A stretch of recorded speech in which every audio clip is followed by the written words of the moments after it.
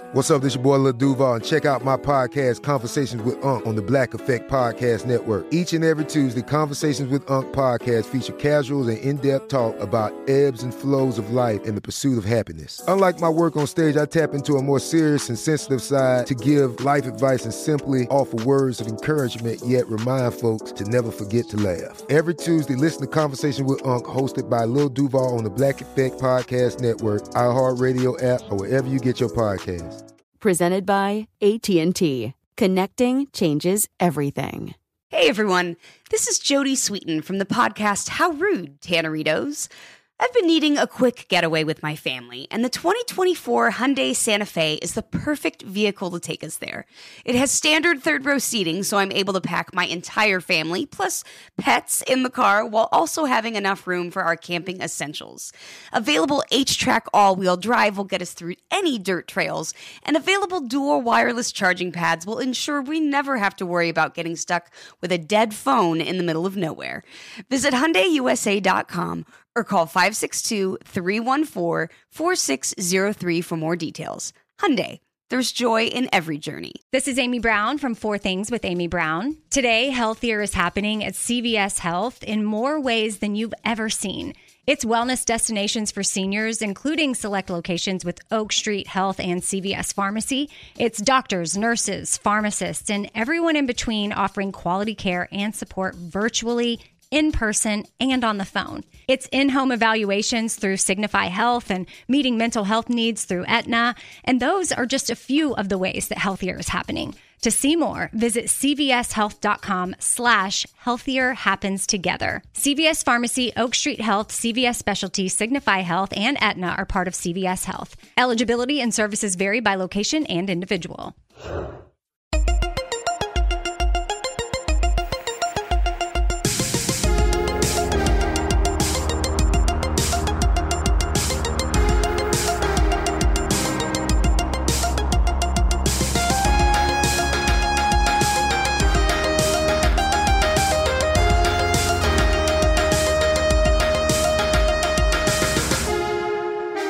Hello, everybody, and welcome to Movie Crush. Chuck Bryant here in the studio at Pond City Market, Atlanta, Georgia. And I had another great in-person interview that was set up through my old pal, former guest, Brandy Posey of the Lady to Lady podcast. And Brandy, she got in touch with me because she was coming through Atlanta again and doing a cool kind of a live stand-up show called Picture This, where comedians get up on stage and then they have an artist or cartoonist or animator draw pictures while they're on stage. It's a very cool concept. And Brandy was here with Mike Hollingsworth. And you may know Mike's work through a little Netflix show called BoJack Horseman, which is the best. Very, very awesome show. It's funny. It's endearing. There's a lot going on there. It's more than just your kind of typical animated show, if you ask me. And she was like, man, you need to sit down with Mike. He's a good guy. I think you two would get along great. Got in touch with Mike, and she was right. He's a very, very awesome dude. And he picked the movie Popeye, which, man, if you know me, then you know I was fairly obsessed with this movie when I was a kid. And it was really interesting after seeing it so many times growing up to see it now as an adult through the lens of a discerning moviegoer and fan of Robert Altman, who I didn't even realize was a big-time director when I was 11 or 12 years old. And it's a weird, awesome movie. And there's a lot going on. It's such a strange, cool film. And really enjoyed watching it again. Totally enjoyed talking to Mike about this and about BoJack and animation in general. Just a good dude. So here we go with Mike Hollingsworth on Popeye. That would not surprise me. That was after my time. Kevin Barnes? Yeah, he was after my time. You'd probably be younger than Kevin Barnes. How old is he? He's 50 or something. Well, I'm 47. Yeah. Well. I'm up there. So I don't wear headphones, but you can if you want. That's okay. Just make sure the mic's in front of you. And we already just sort of hit record, and I'll just find a good place to come in. Check. Sibylitz. Is she from Atlanta? Who is Sibylitz? Is that the first guy who ever checked the mic? Sibylitz. Check. Last name Litz, first name Civil. Yeah, she's from. She grew up in a town outside of Atlanta. She said where the Braves lived. Where the Braves lived? No. Alpharetta? Alpharetta, yeah. Okay. Is that right outside here? Yeah, I mean, it's like a northern suburb, Yeah. if that makes sense. Just pull that over a little bit. And then she went to UGA, That's which, good. like I said, just seemed like the coolest place ever, Athens, Georgia. Yeah, it's a lot of fun. I spent 6 years there just because I wanted to. Yeah. It was not like a... Why leave? Yeah, I was in no hurry. And It was so much fun. just went back a few weeks ago for the first time in a little bit. Yeah. So beautiful. Yeah, it was fun. And during the summer, it's great because that was always my favorite time. Because you're a sadomasochist. Yeah. Well, it is hot as shit. You but love pain. A lot of the students leave. And if you were... Because it's so hot. Yeah, and not to get... Well, they would just go to other hot places in Georgia. They'd go back to Atlanta probably. Yeah. But it sounds very snobby and elitist, but a lot of the frat boys and stuff went home. Yeah. And the cool people stayed. Yeah. So summertime in Athens is like So it was just a lot you of fun. hanging out with Michael Stipe and the of B-52s. Montreal and who else? Olivia Trimmer Control and Neutral Milk Hotel. We were all just best buds. And you were hanging out in front of your old video store, which is now a Bank of America. Vision Video. I don't know what's there now. Actually, I didn't go by there. I'm sure it's not a video store. I should have gone there. I took my 3-year-old There's still a daughter couple there. video stores in L.A. I think Vidiot's or something. Oh, I'm sure. Yeah. My store in L.A., I lived in Los Feliz, was Video Hut, maybe? Yeah. I think I heard you discussing that. Was it by the UCB? No. That one? No, it was right on, I think it was right on Vermont, Yeah. sort of across from the House of Pies. I don't know how well you know that area. I remember. Yeah, there was a video store there. Yeah. That was my jam. Now I think it's a yoga studio. Oh, well, sure. That's what they all become. I just saw the other day that the last Blockbuster is still standing Yeah. in Bend, Oregon. The two in Alaska closed last month, and there's one more. But it now sells blocks. Right. It sells masonry. Yeah. It literally sells blocks. Blue blocks. It's kind of funny, though, because they said that it's they get legit traffic from tourism, Oh, yeah, yeah. from just people that want to go in It's there. like those Germans who come here to like take pictures of Detroit. We will go to Detroit and visit your blockbusters Yeah, that's probably about right. Where are you and from? your healthcare system. Yeah. I grew up in San Francisco. I was born in San Francisco. And couldn't be a better place. I'm always to live. jealous of people who grow up in the best places. Yeah, San Francisco was a pretty amazing place. Yeah. It's the kind of place that kind of had everything. It has everything that California has, and it has seasons, Right. which is Sometimes cool. within a day. Yeah, my parents couldn't afford to stay in San Francisco for very long.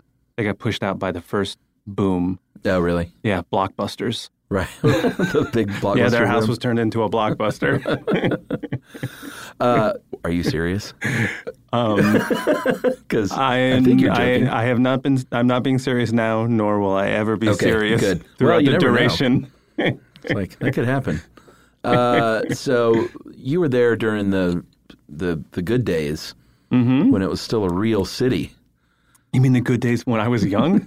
Well, the bad days that now too. when I'm old. Before the aches and pains set in. Yeah, it was great. I started there doing stand-up comedy. Mm-hmm. The Punchline and Cobb's, all the open mics and everything. It was just a terrific city to do comedy. My comedy wasn't terrific, but the city was great. It always has been a pretty good stand-up city, right? Yeah, it was. At the time I was there, Arj Barker, Robert Hawkins, they were like the biggest guys there, and they would just destroy. They like owned that city. Yeah. Before Arj Barker went off to he Australia. was almost just on this show. Arj Barker? Well, because we did a show and a live Stuff You Should Know is my other podcast, and that's the one that people actually care about. And so we do live shows, and we had live shows in Denver. And he randomly got in touch and said, "Hey, I'm going to be in Denver. My wife's a big fan of yours, and she's going to your show." So I was like, "Ooh, I can bring recording gear and record you for Movie Crush, but it just it didn't work out. Yeah. Well, he seems like a good guy. He was the funniest guy ever. Yeah, he's good. He there was once a bunch of young. He wasn't married at the time of this story. There was a bunch of young comedians in the back of the Punchline after the show, and he came up to us and he told us, when we were up there, we have to do your whole act to the one woman in the crowd that you want to sleep with. He says your act is basically your icebreaker. Right. If you do it right to her, you can walk right off stage and continue the conversation. Oh. Like I said, this was 20 years ago. I no longer know him or his wife. I'm positive they weren't married at the time, and neither was I. Right. Now, was that advice to young comedians on how to relax, like picture everyone in their underwear, or was that how to get laid? I think it was how to get laid. Oh, okay. Yeah. Well, good. That's good advice. He looked at me and my group. He's like, ooh, yeah, these guys need some help. Not with comedy. That's a lost cause. Right. Just the second half of that thing. I think you had to achieve the first half in order to understand the second half. What? When did you start drawing? I guess that was probably the first thing for you, right? Yeah, I was doing stand-up and at the same time doing cartoons for alternative press, like your LA Weekly, Village Voice type stuff. Mm-hmm. And doing those two things at the same time, and eventually, you know... Like political stuff, or...? No. Just silly kind of... Yeah. Just silly things. And eventually I was like, I need to make a living. Mm-hmm. You know, I was broke as a joke, and I was like, okay, I have this skill and this skill. How can I marry these two things of comedy and being able to draw? And I made my first short. That was like at the very beginnings of the internet and stuff. Mm-hmm. And that first short I made it into like the HBO Aspen Comedy Festival, the Annecy International Festival in France. What's the name of that one? That one was called the Mustache Contest. Is it online? It is online, yeah. I have to check that out. But it's like, remember when every YouTube video was so fuzzy? Yeah, sure. I have right now, I got my IT guy at Bojack. I had him pull all my old films offline from various places where they were still live as SWIFs. Yeah, yeah. And so that I can turn them into MOVs at some point and re-upload them for posterior. I use him as a personal slave. I was about to say, I used to make little shorts back in the day on Digital 8, and that's such an easier way than trying to find all those old tapes. Because I would love to have them on a hard drive, just like you know, like you said, for fun. Do you have an IT guy here? Who's this guy behind the glass? Well, you got to put him to work. I mean, he's just staring at us, I guess, waiting to see if we peek, if we pop. Can he digitize old videos? Well, sure. Because I'm smooth. So you don't pop your peas? No, I don't pop my peas. Unless you're popping and locking? I have a pop filter installed as braces. Is that what those are? Yeah. That's nice. So were you drawing as a kid, though? Was that always a I was passion? Drawing as a kid, yeah. I mean, my dad really loved Mad Magazine. Oh, man, me he too. would draw those characters and then try and show them to us and get us all drawing.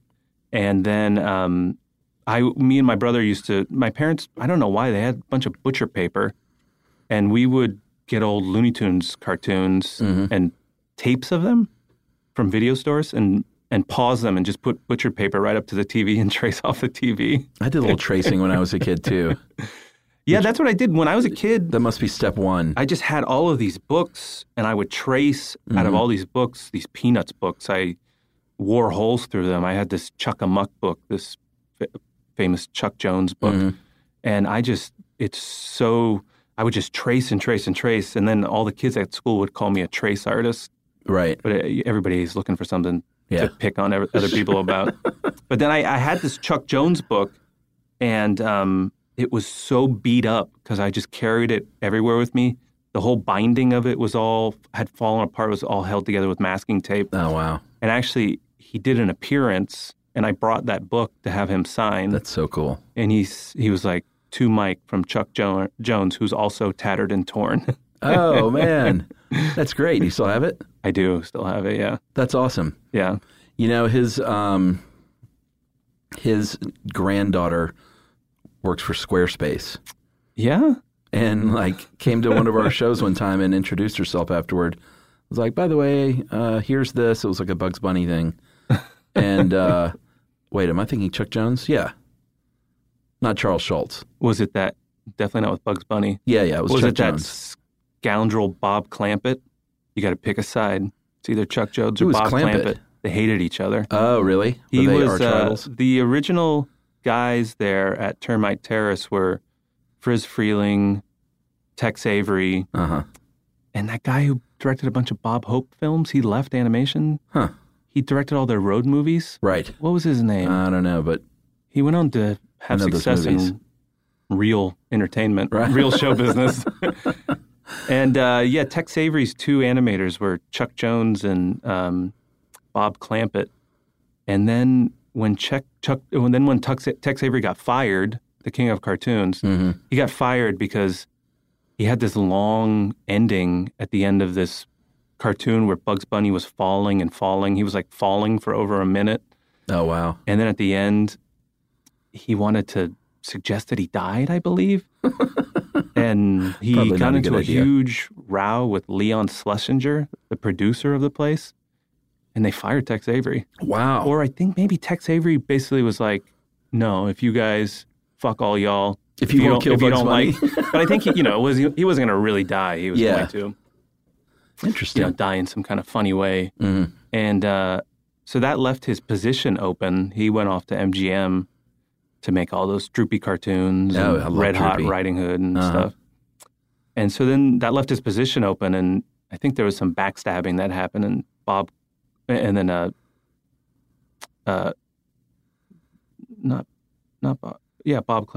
He took the position, and Chuck Jones never forgave him. Interesting. And I live in LA.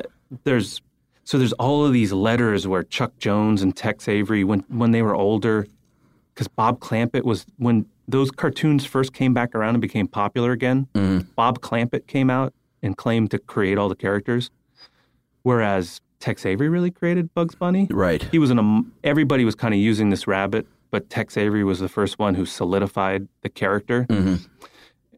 But Bob Clampett claimed to create him, and so Chuck Jones brought this to Tex Avery's, and it's all, everybody wrote letters. Right. So it's all these letters are around to read. Oh, wow. And Chuck Jones brought it to Tex Avery's attention, and then was just kind of like, we got to take this guy down. He's a scoundrel. He's a real cad. And on that, and so then Tex Avery wrote him back, and Tex Avery was kind of sweet. Mm-hmm. Maybe it's because he was a Southern boy. Oh, was he? He was from Texas, yeah. Oh, okay, I figured. So he was like, oh, yes, well, thank you for bringing this to my attention. That is, not exactly accurate what he wrote. But on the top of this letter, it was Tex Avery's letterhead, and it had his address. Uh-huh. And so I was like, this is like where Tex Avery lived. And I went to the house just to see where it was. Uh-huh. It was the saddest, dumpiest apartment in North Hollywood. And I was like standing in front of this apartment. I was like, this is where the king of cartoons lived. This was his castle, this sad, like that Melrose Place style apartment building that they have all over LA, but with no pool in the middle and all the paint chipping and everything. I lived in one of those, actually, yeah. I meant they're all really cool. No, it was a shitty old place, but it was cheap and kind of perfect. But you weren't the king of podcasting like you are now. You were just some punk. That's right. You were the serf of podcasting. You were the squire. I was. It was pre-podcasting. Who's your nemesis in cartoons? Oh, goodness. My wife always comes down on me because I do have nemesis. Oh, yeah? Well, you don't have to name any. I don't know if I'll name them. I believe that you have to live boldly. Mm-hmm. And if you don't have a few enemies, then what kind of life are you living? Then you haven't and lived I boldly? also believe that you are not living any kind of life worth living if you've never been thrown out of a bar at least once. Oh, man, I don't know that I've ever been thrown out of a bar. Come on, think about it. It's probably because you were too drunk. No, I just, I'm a fun drunk, so I've never, to get thrown out of a bar, you have to be a bit of a dick when you're drunk, right? Yeah. I mean, they're not like, that guy's too drunk and having a great time. I've checked this rule of my own off in a sideways manner where I was with a young lady who complained too loudly about the bartender's fake boobs, and then she had us kicked out. That'll do it. So I didn't do anything, but I was along for the ride. Yeah. And the box checking off for this rule I've made up. Yeah, of your own. Where do you live in L.A.? I live in wonderful, what do they say, glorious downtown Burbank. Oh. Yeah. I lived like yourself on the east side, Los Feliz, but then I had a child. Sure. And they came to us and they said, oh, congratulations on having a child. And get the fuck out of Los Feliz and move to Burbank. You don't belong where here. People who have children live. How many kids you got? I just have one. How old? Who's named Avery. Okay. After Tex Avery. Oh, nice. That's how deep I roll. That's pretty with great. This nonsense. Yeah. No, I that's don't know good. how I talk my wife into that. She's also an animator, but she's not crazy. Uh-huh. But she signed on to it. How old's Avery? He is 2.5. All right, I got a just turned 3-year-old daughter. Yeah, so I had heard that. I get where you are right now. Not a lot of sleep. Nah, we do pretty good. She was a good sleeper from the beginning. But Guilt from being out of town? Yeah, definitely that. Occasionally. Yeah, it's kind of rough when when I go out. It's go out of town and then. Yeah, I never thought I'd do FaceTime before. Yeah. And now it's sort of a fun thing. Do you put all the little cat faces on yourself? Can you do that with FaceTime? Chuck is lifting up his phone. He's showing me a picture of him with a kitty cat face. Oh, there's an adorable little fox. It's a bunny rabbit. Can you do that on FaceTime? I know you do it on Facebook. Oh, okay. You do it on FaceTime. I don't know. Maybe I don't know. I know you have sometime. your sponsorships here. I don't know. Can we talk about video chatting on Facebook? Sure. Oh, okay. You're not like a branded. No, Movie Crush is not heavily sponsored. Although I do all of my video talking with my child on Coca-Cola cans. Coca-Cola, the video software of the now. That's also refreshing. Yeah. So your wife's an animator too. Where does she work? She works at Warner Brothers for Unikitty. Uh-huh. It's from the Lego Movie. Oh, cool. She's the animation director. She's appearing tomorrow, if you have a time machine, at Comic-Con. Oh, nice. On a Unikitty panel. I got the hell out of Dodge when that Comic-Con comes around. Oh, really? What a Even though shit it's show. nowhere near Burbank. Well, I mean, it's everybody empties out of L.A. Yeah. Or, I mean, anybody who's everybody, you know what I mean? I know a lot of people at Comic-Con right now. Yeah. It's so sticky. Mm-hmm. It's hot.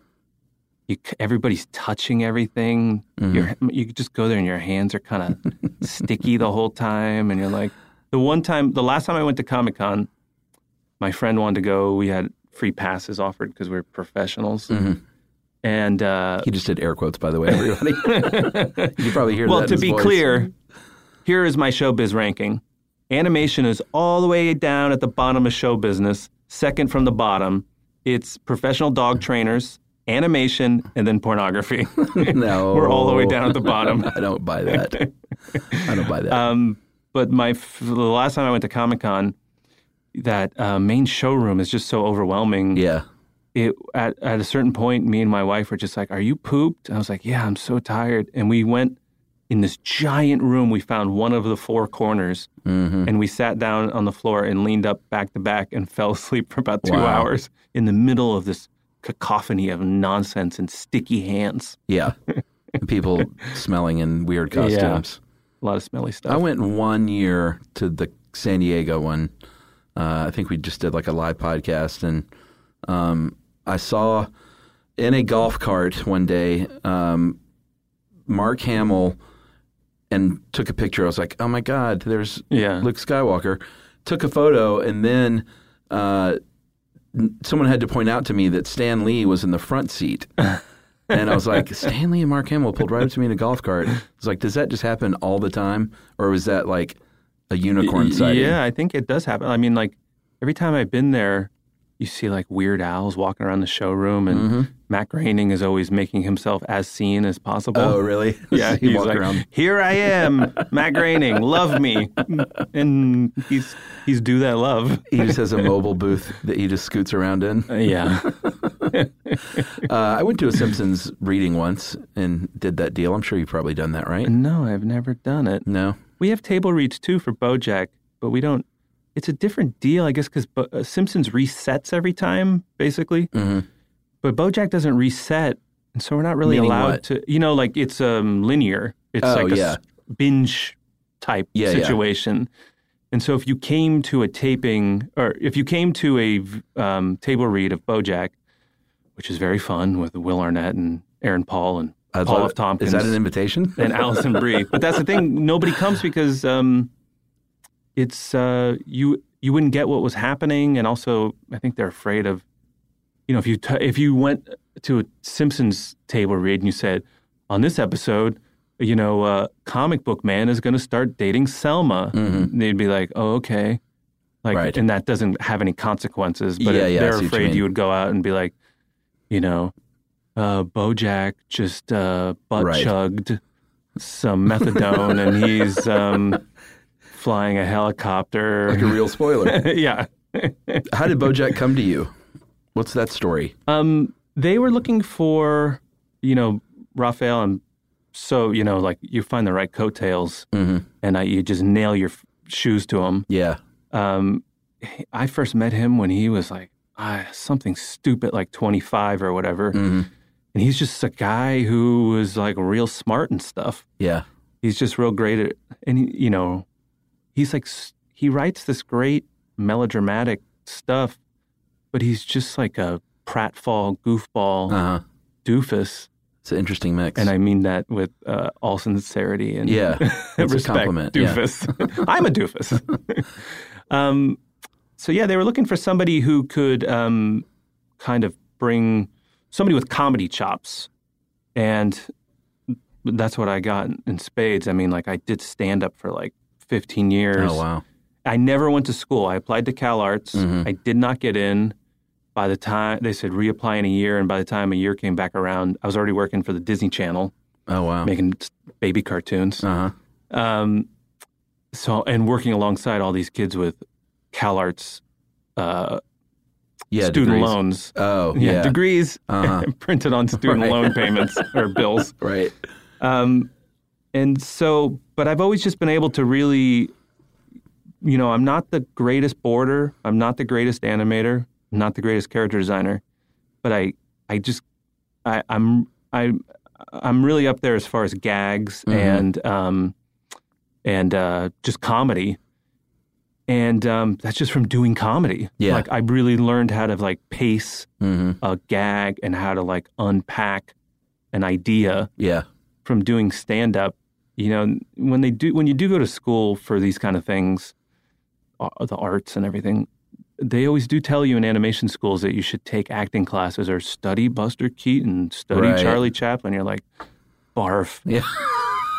But it really, I feel like when I did enter the animation field, mm-hmm. I had such a leg up on everybody because I just knew how to execute a joke. Yeah.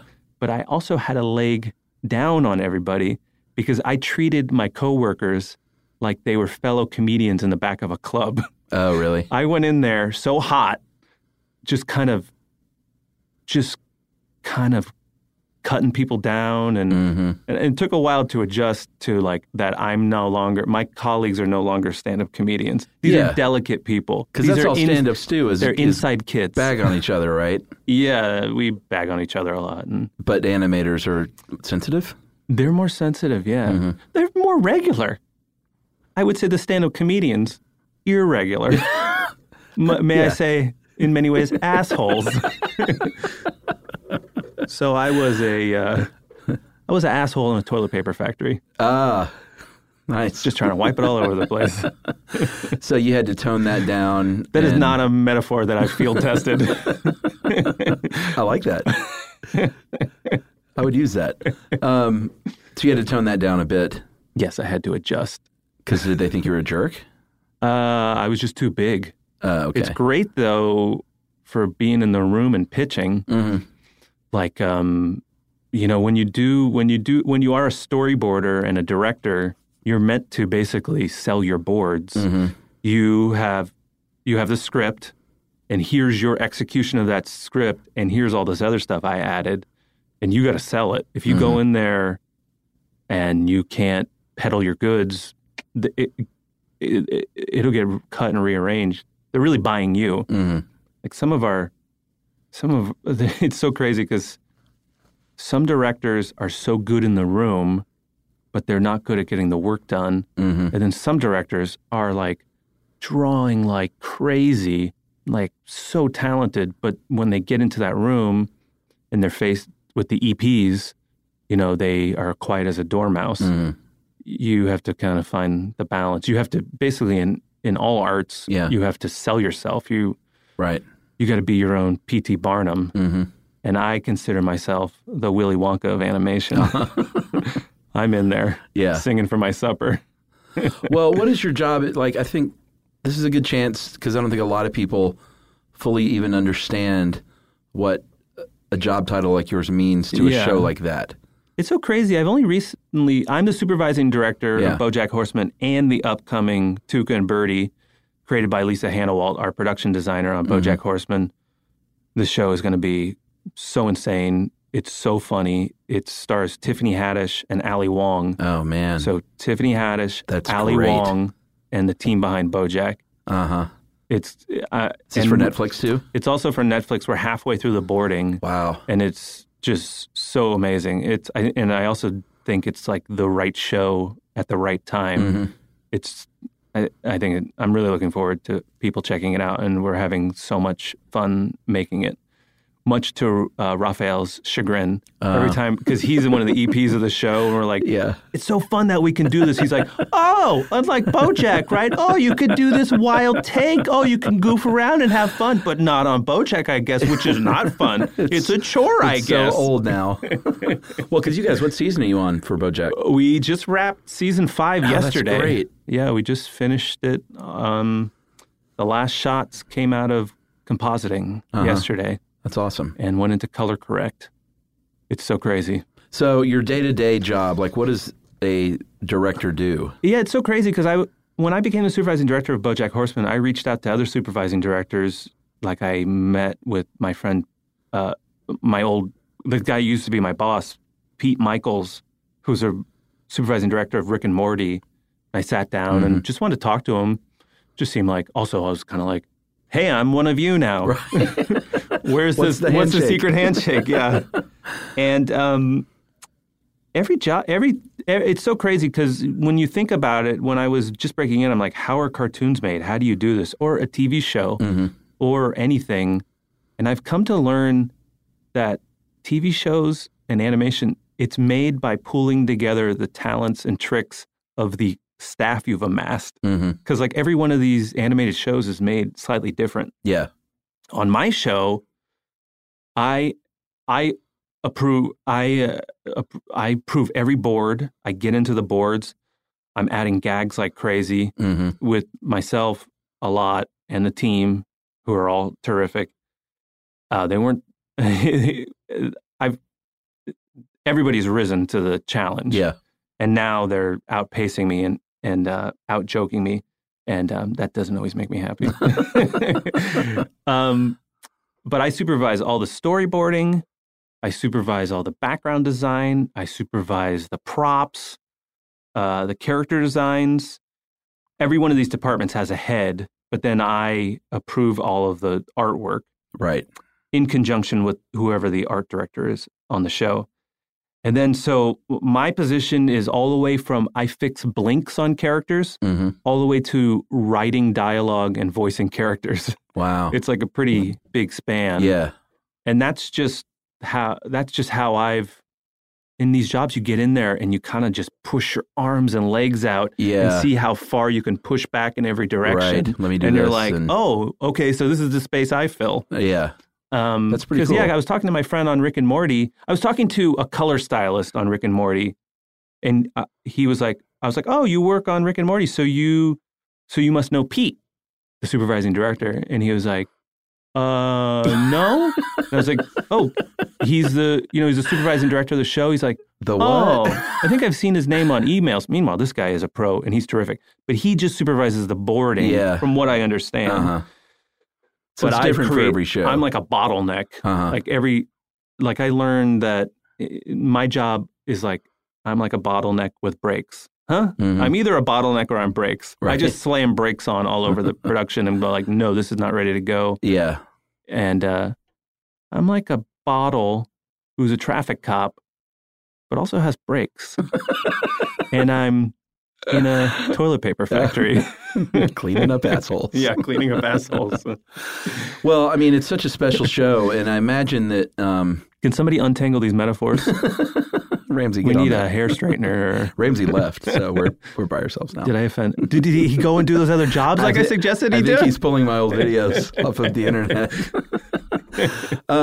It's such a special show, and I think, like, I'm just curious, like, what at the beginning, if you were like, oh man, this is going to be big. Yeah. When you're doing these things, you work on so many shows, and I didn't necessarily know it was going to be big. Mhm. But then when we were working on season 1 and BoJack went on this drug trip in Yes. episode 11, Yeah. and he at the end was standing there in this book show with this fake Truman Capote extra who was sitting next to Diane. And he was like, am I a good person? And she said, no. That made a lot of storyboarders cry. Mm-hmm. And they were just looking at the animatics. So it was just black and white, basically an animated comic strip. Mm-hmm. And they were watching that. And it was really affecting a lot of the staff. And I was like, oh, like Yeah. people are crying at this cartoon. Yeah. They're crying at the unfinished picture. Right. Like we haven't even put in all of our mood lighting. Yeah. and- Or the music or. yeah, or the music wasn't final or Sure. anything. I think it was while we were making that episode, I was like, this is not an episode of Family Guy. Yeah. No. And I think it's a show that I even went back today and watched the pilot, and it was good from the beginning, but I feel like it's a show that really just got better and better as it went on. Yeah, definitely in a lot of interviews, Raphael's, I think if we could do it again, like the first few episodes was like, meet the cast. Well, you got to do that stuff. But you kind of have to do, but then when we sent it out to critics, we sent the first 4 episodes. Mhm. I suppose in hindsight, we should have sent the whole season. Not that if they didn't like the first 4 episodes, they would have necessarily got to episode 11. That's true. But the first 4 episodes were just kind of meeting the characters, and they were a little bit more kind of maybe, I mean, like episode 2 where BoJack insults this veteran. Uh-huh. Yeah. It's a pretty kind of standard setup, but then he has a monologue where he basically unpacks all this information about like not everybody deserves to be honored and what makes this person special, blah, blah, blah, blah, blah. So, and that did get pointed out by critics. They were like, I think this is pretty standard stuff. There was this one kind of thing. He said some kind of weird stuff. I don't know, like if it was a mistake. And then if you watched on through the rest of the season, you'd be like, oh, no, this wasn't a mistake. Yeah, there's this one thing where it was sort of a big breakthrough for animation, but it might have been a goof. But yeah, and then we were really, everybody was just kind of figuring out the world. And we were the first show that was like a binge animation show. Right. I think we were like the 3rd or 4th show on Netflix. Oh, really? I'm the first animator that was hired by Netflix. Wow. That's pretty cool. That's why you have the jacket. Yes. He has a BoJack Horseman jacket, everyone, that I'm sure gives you lots of compliments. Not in LA. Everybody has these dumb crew jackets. Oh, well, that's true. Yeah, but I'm specifically wearing it while I'm here in Atlanta, hoping that somebody will notice. Yeah, I'm sure you probably dealt with Cartoon Network people, probably. No? Cartoon Network people here in Atlanta? Yeah. No? Yeah. Or Adult Swim? Adult Swim. You know those people? Yeah, I've never worked for Adult Swim. I don't think. Well, you're all set now. You don't need to sweat it. Yeah. But BoJack is up for syndication. It's going to be, I think it's the first Netflix show it's going to go into syndication. Oh, really? So I could be on Adult Swim sometime soon. If they put don't know money. where it's going to land. Right. They just basically, there was a press release that it was available for syndication. Mm-hmm. It's an interesting thing, a Netflix show going back to TV. Yeah. Because Netflix doesn't own BoJack. They own Big Mouth. Okay. They make Big Mouth. Yeah. But BoJack is actually produced by Michael Eisner. Oh, the interesting. former CEO of Disney, which was really crazy. Huh. To be like working with Michael Eisner, Have who you was met like with him? Disney when Yeah. he comes to all the table reads. Wow. He couldn't be nicer. I'm on this email chain. I'm just high enough up in the organization that I'm on his email chain where he's like, it'll be an email blast. It'll be like, I bought a soccer team. If anybody would like to fly to England, there's tickets available for all staff. And I'm like, or there's going to be a $2,000 a plate dinner for some charity. And I'm like, Yeah. I eat forgot about that $2.50 guy. a plate. That's my plate average. Yeah, that's as high as you go. That's about as high as I go. Yeah, I forgot about Eisner. I mean, he was the biggest dude in Hollywood for many, many years. Yeah, he still has his hands on a lot of stuff. I sure. think he's kind of diversified into owning soccer teams, and Yeah, sure. he owns Topps. The baseball cards? He owns the baseball cards, and he owns Garbage Pail Kids. Wow. Yeah, they made a great set of BoJack Topps cards. Oh, cool. That Raphael actually wrote all of them. It's a horsing around set that's meant to have come out like in the 90s. Yeah, yeah, when like the it's show was a unironic set of horsing around cards. That's pretty great. Did they sell those, or is that just like They were a only special available, thing? I think, yes, they do sell them, Yeah. but not in stores. They're not for sale at Target. Gotcha. Well, congratulations on the success of the show. It's Thank you. And what's the name of the one coming out with Tuca Ali and Wong? Birdie. Okay. Yeah, it's going to be Tiffany Haddish, Ali Wong, What are they? What are their characters? Are they a toucan, okay? and a Toucan. song thrush. Oh, who's who? Tiffany Haddish is the toucan. Okay, Yeah, it's based on comics of Lisa Hannah Waltz. gotcha. She is a prolific graphic novelist, and she has all these great books that your listeners should run out and buy. Yeah. It'll be a nice preview of this very fun show that's coming out. And when does that come out? I have no idea. Really? I'm just a gear in the machine. I would imagine it comes out in 2019. Netflix is very... But you can talk about it. We're not going to have to edit Yeah. this part out. Okay. yeah, totally. Gotcha. I think they release something new like every week. They got to Yeah. constantly keep their name in the news. New show drops, new show drops, new show drops. So, My kid loves a lot of the Netflix original animated shows, yeah, or the ones that they port over yeah. from like Puffin Rock Yeah. and Sarah and Duck. I don't know if I love you've- Sarah and Duck. I met those are great shows. I went to Annecy for BoJack, this international animation festival, the biggest one in France, and I met the creator of Sarah and Duck. I was very excited. Yeah. Because my son loved it so much, and it's so cute. It's that and Puffin Rock are just very sweet shows that a I parent cho- won't even mind being on. They're so like Yeah. soothing, and the can't stand drawing that. is great. I don't want to sit through that Puffin Rock. Oh, you don't like Puffin Rock? I like Storybots. I don't He think loves I've seen it. that. It's on Netflix. It's made by Jib Jab, Yeah, oh, yeah. and it's the cutest, funniest show. And he loves it. The song is Storybots, ta-da! Won't you come along with us? And my son always goes, "Want to watch Storybots, ta-da? Want to watch Storybots, ta-da?" That's great. And I was talking with my wife, and we were saying the greatest thing about the show is it has no merchandise. So there's nothing to buy. Oh, well, that's good. Well, I mean, because... Yeah, you don't have to buy all that Yeah, shit. he's starting to get nuts about gift shops and we go to Target. We found a trick though. When we go to Target, Avoid the toys. but he knows there's a toy aisle. Oh, okay. But we bring him to the dog toy aisle. Oh. He loves playing with the dog toys. Yeah. And then in the end, when it's time to go, and he's like, "Oh, I want this big rubber mallard or pull rope thing." Yeah. We go like, "Oh no, these are dog toys." Yeah. And we just leave. And You he have to leave seems them to for the understand dogs. that. He's like, "Oh yeah, they're dog toys." That's a good call. What do you got against Puffin Rock? It's just a little bit too sweet for me. Oh, it's too sweet. Yeah. The guy who's the Like dude, I prefer the narrator. I prefer the old Sesame Street to the new Sesame Street. You preferred the gritty. Yeah, there's some crazy stuff. There's like those puppets are really yelling at each other. Bert and Ernie getting some spats. Yeah. There's this great old one that I love. There's a hole in the bucket, Dear Liza, Dear Liza. Mm-hmm. And it's on YouTube. It portrays this couple, and they are this is a spousal abuse situation. There's so much tension between these. It's this very, very angry woman who is married to this very dumb man who has a hole in his bucket. Yeah. That sounds familiar. I think it was a popular song, but it's intense. Yeah. It's so much so that I think it was like too much for my son.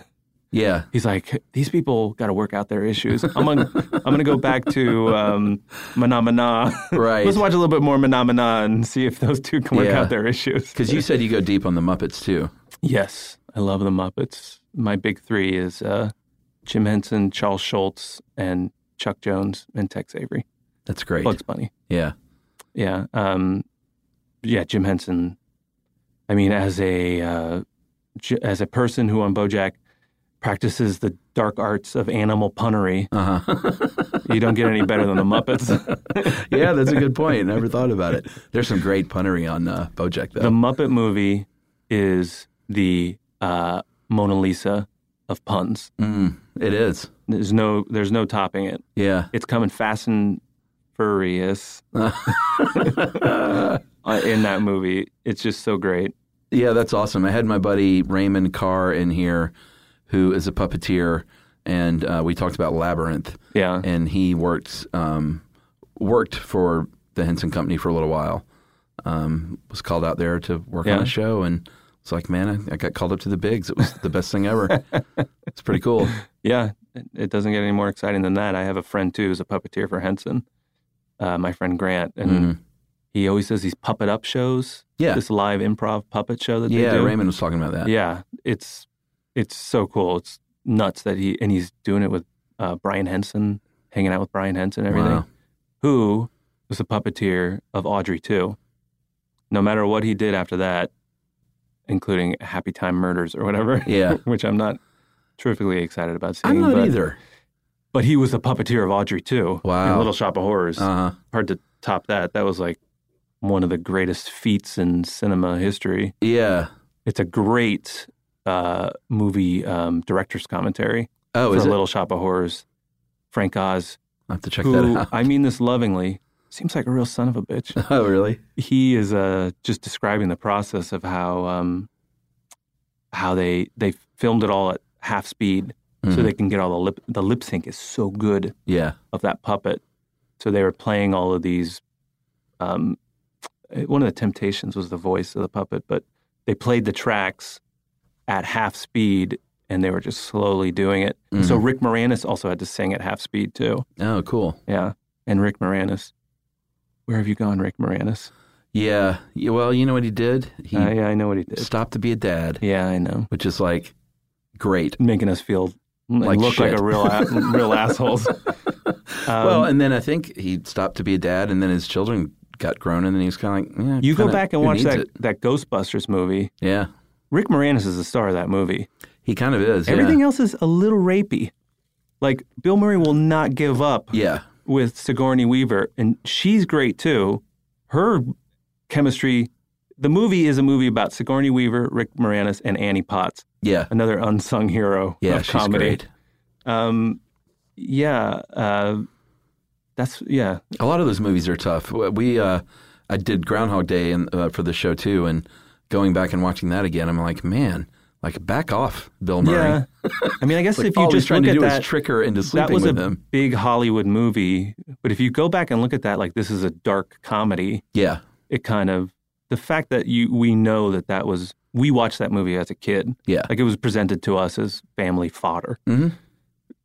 But it does really stand as a really dark, messed up comedy. Oh, yeah. Which we love. Yeah, yeah. Like if it's just kind of thought of in that way, then am I another white male explaining away bad stuff? Oh, shit, I've fallen into this white male trap. Oh, that's all right. Hey, this is Jodie Sweetin from the podcast How Rude, Tanneritos. As a nostalgic voice from your past, I'm here to remind you that amongst the stressful and chaotic existence we live in 2024, you deserve to get away. It's time for a vacation, no matter when you're hearing this. And let me tell you how you'll get there. The 2024 Hyundai Santa Fe. Want to bring the family to the mountains with the Santa Fe's available H-Track all-wheel drive? Well, it's got standard third-row seating and available dual wireless charging pads for the kids who just want to stare at their phone and not talk to you. You know what I mean. Visit HyundaiUSA.com or call 562-314-4603 for more details. Hyundai, there's joy in every journey. This is Ashley Iconetti from the Ben and Ashley I Almost Famous podcast. Tennessee just sounds perfect. Whether that's live music, the crack of a campfire, or kids laughing on an adventure. To start planning your trip, visit tnvacation.com. Tennessee sounds perfect. This is Amy Brown from 4 Things with Amy Brown. Today, healthier is happening at CVS Health in more ways than you've ever seen. It's wellness destinations for seniors, including select locations with Oak Street Health and CVS Pharmacy. It's doctors, nurses, pharmacists, and everyone in between offering quality care and support virtually, in person, and on the phone. It's in-home evaluations through Signify Health and meeting mental health needs through Aetna. And those are just a few of the ways that healthier is happening. To see more, visit cvshealth.com/healthier happens together. CVS Pharmacy, Oak Street Health, CVS Specialty, Signify Health, and Aetna are part of CVS Health. Eligibility and services vary by location and individual.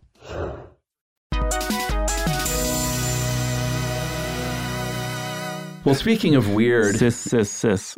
let's get into Popeye. Yes. Because, well, first of all, here's my history of this movie. I'm 47, so this movie came out when I was 9. And to say that I was obsessed with it is about right. Yeah. Like, for that Halloween or the next Halloween, or I'm not sure when it was released, I wanted to be Popeye so bad, but could not figure out how to do the arms. Yeah.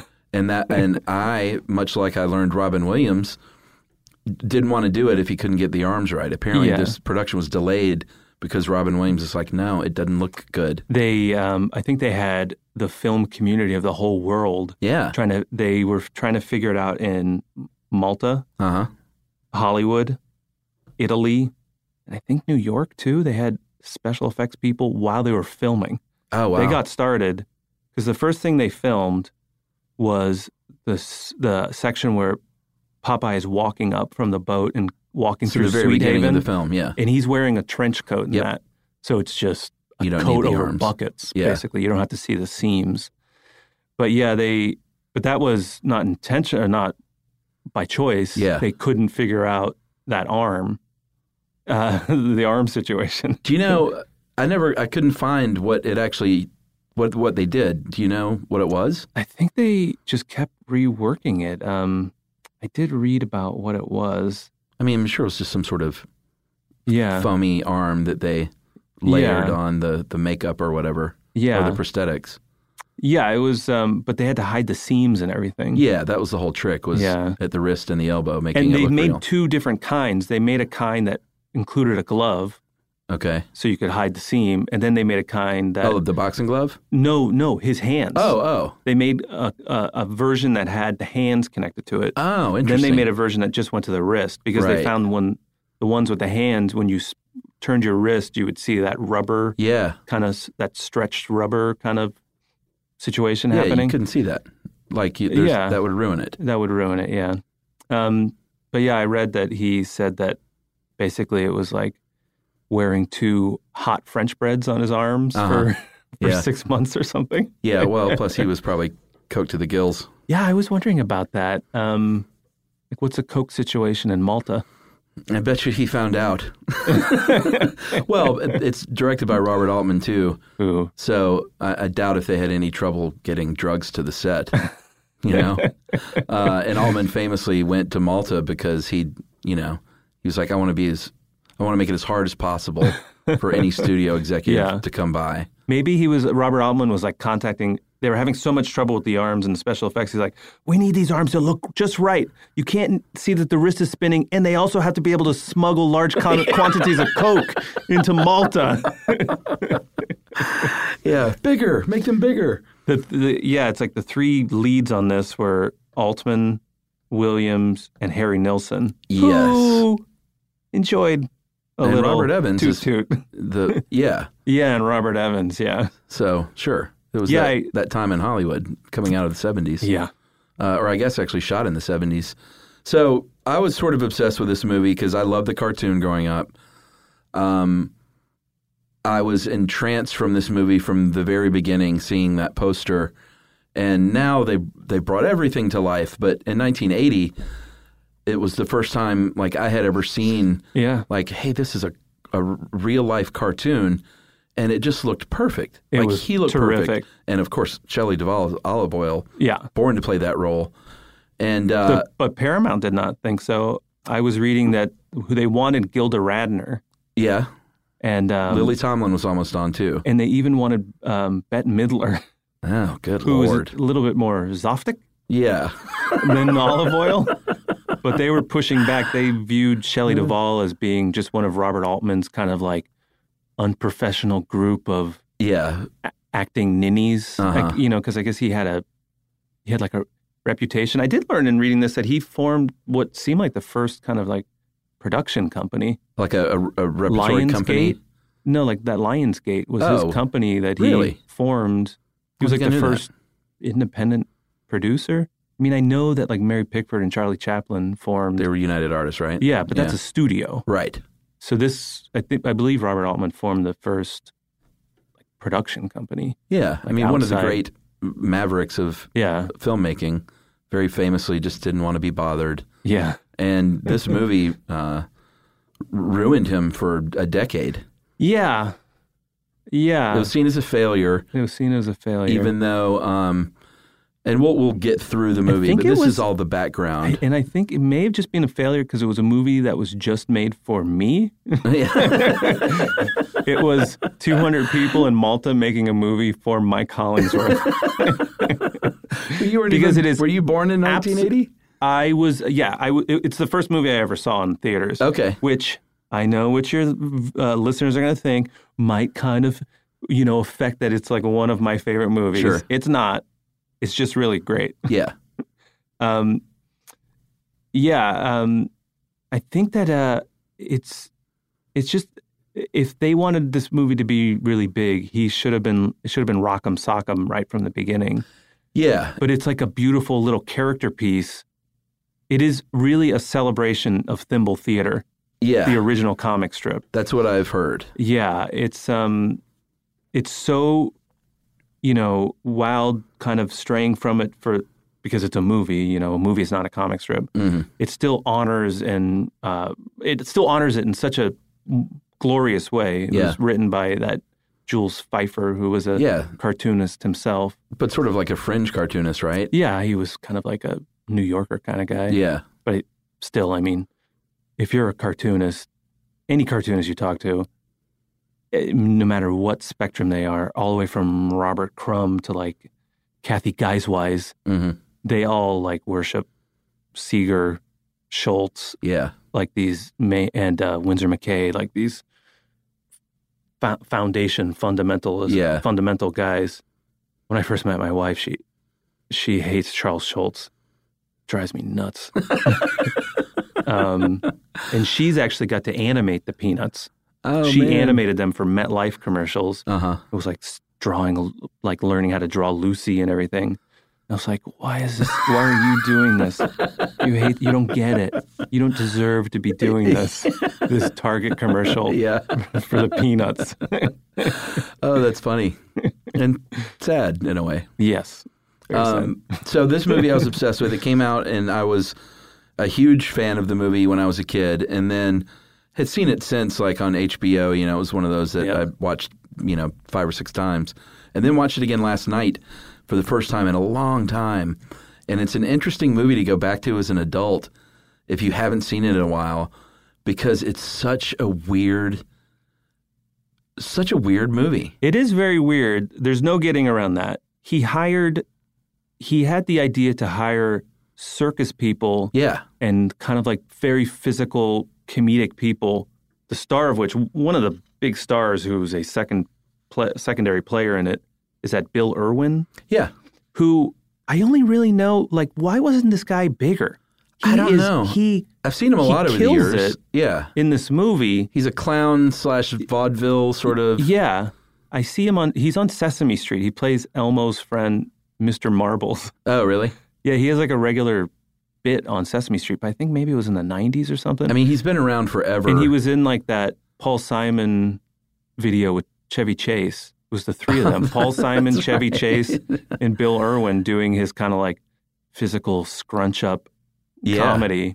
I mean, he physically is just so gifted. Yeah, he's a really big, tall guy who can smash down into like... And he did that in Popeye. Yeah. He's the guy, for those of you listening, if you have seen Popeye, Bill Irwin is the guy who kicked his hat around at the beginning of the film. Yeah. And, but the whole, like you said, the whole movie is populated. What was the name of the group?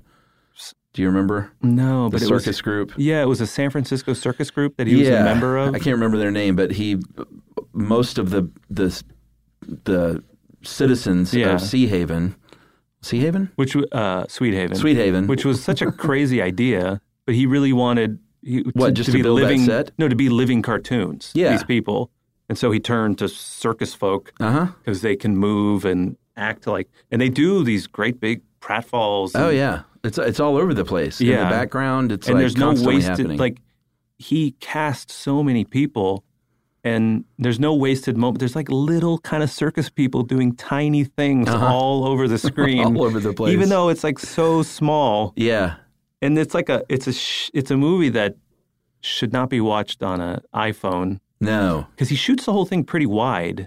Yeah, he said he wanted to that, but he kind of shoots wide a lot.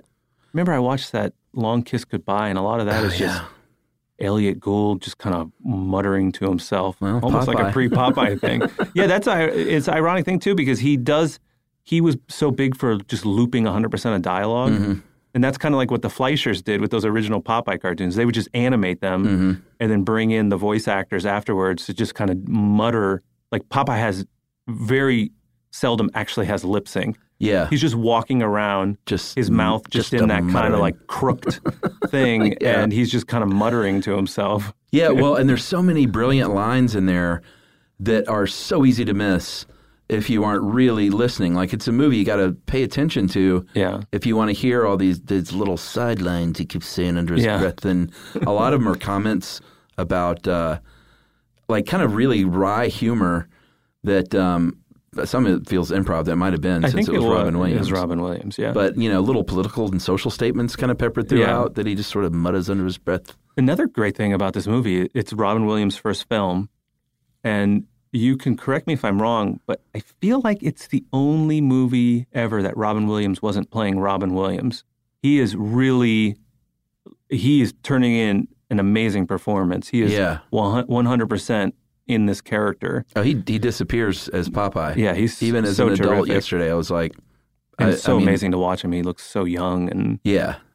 It's just he's just could not be more marvelous. Yeah, in it. Yeah, he was great. Yeah, he was so great.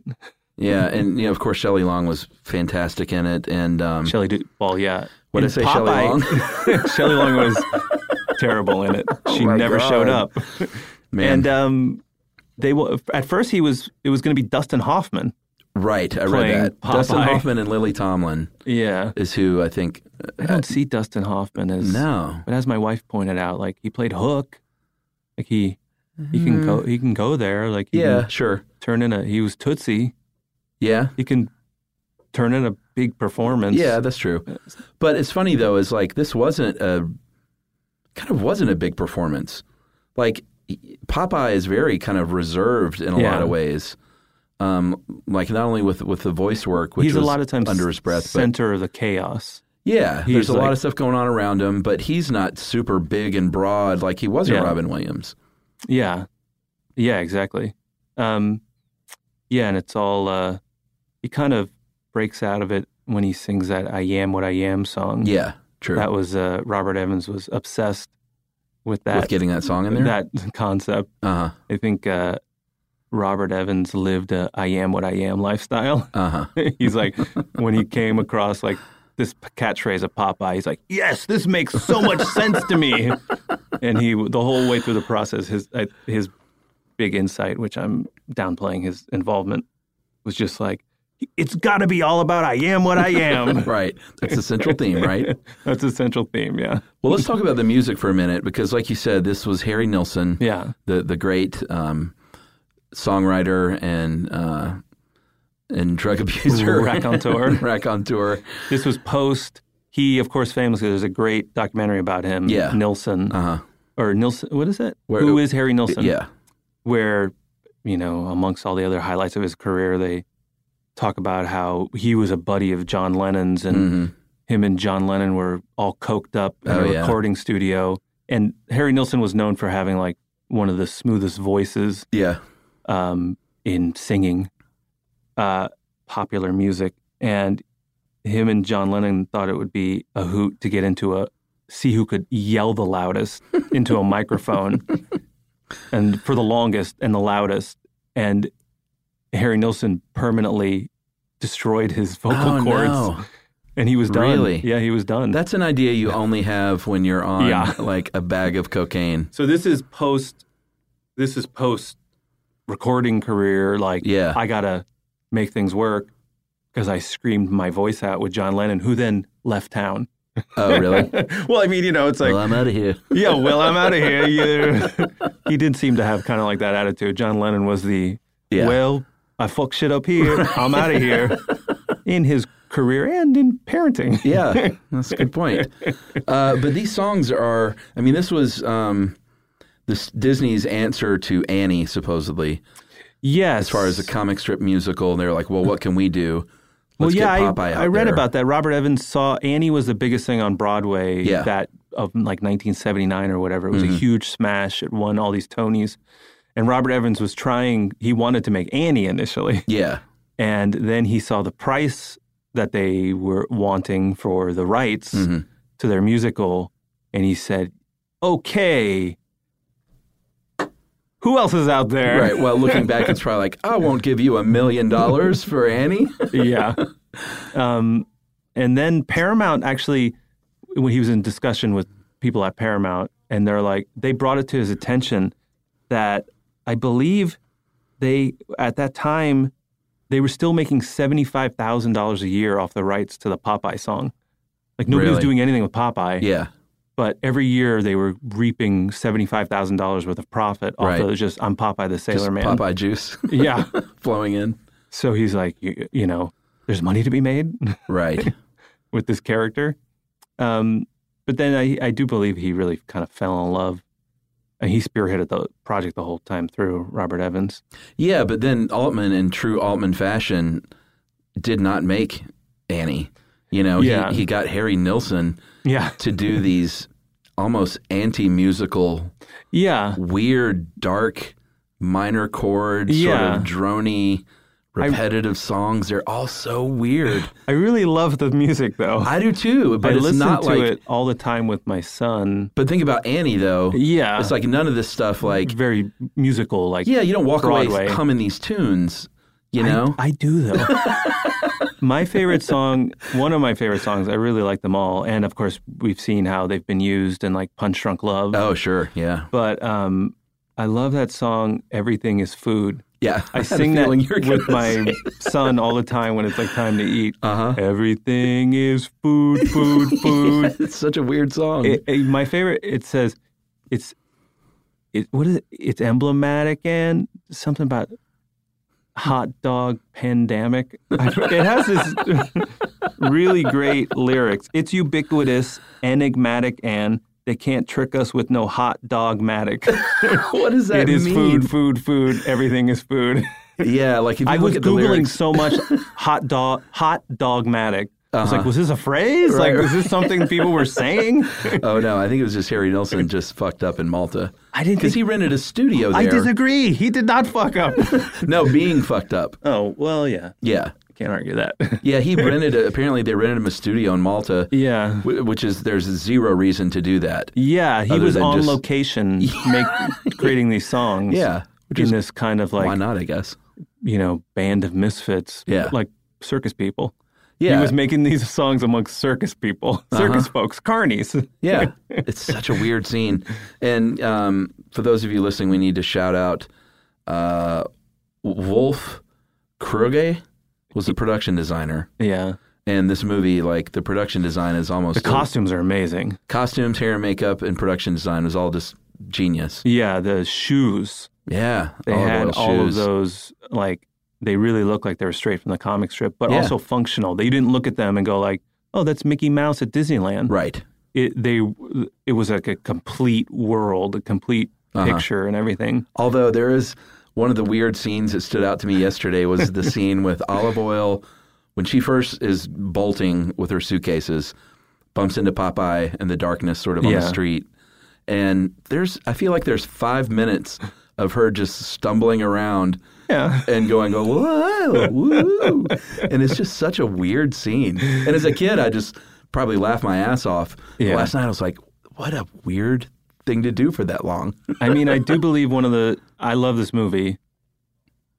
Probably one of the things that took it down was its duration. For a movie that's ostensibly for children, I believe it's up near 2 hours. It's pretty long for a movie with kind of no plot. Yeah. It has a very important plot to me.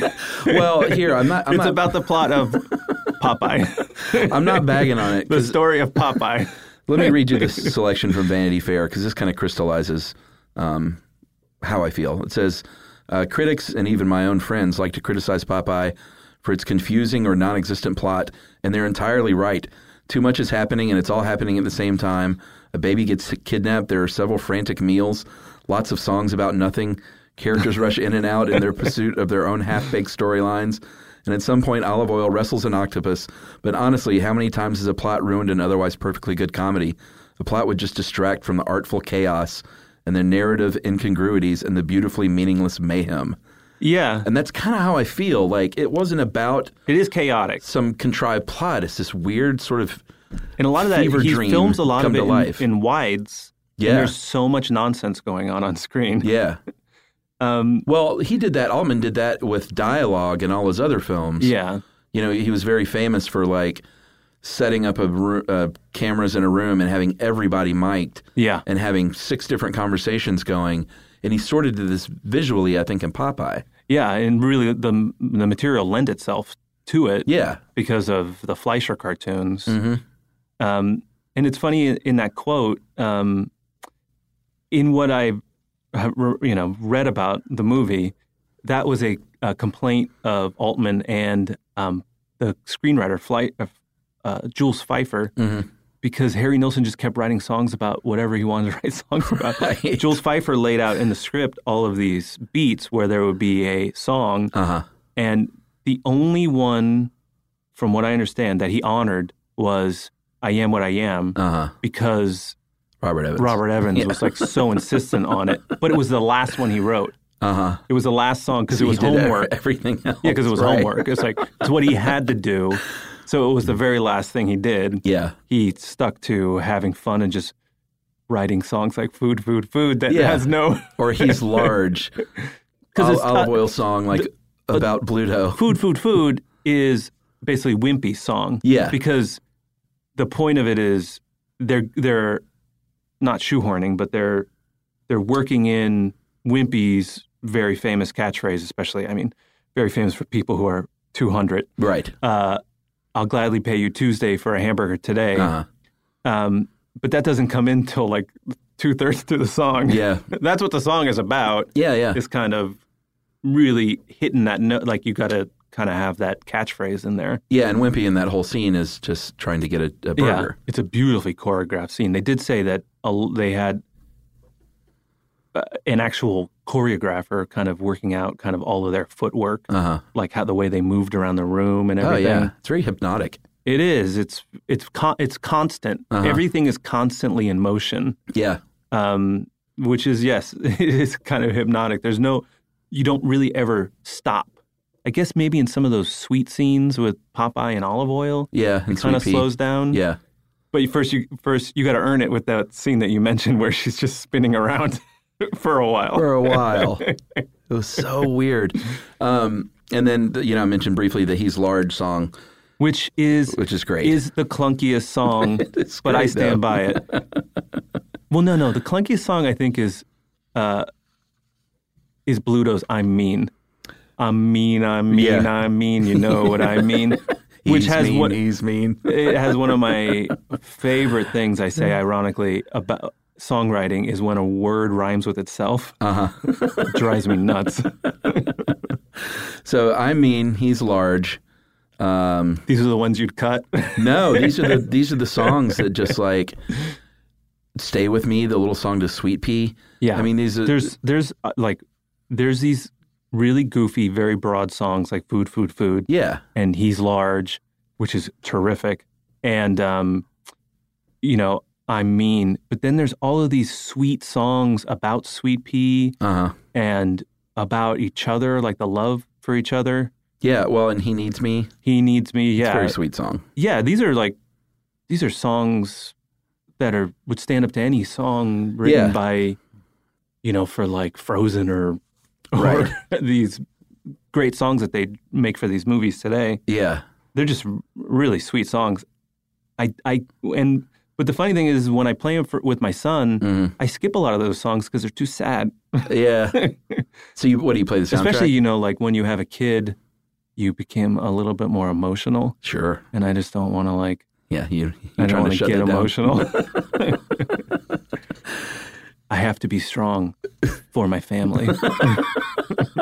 The bank is foreclosing on our farm. And if they see me cry.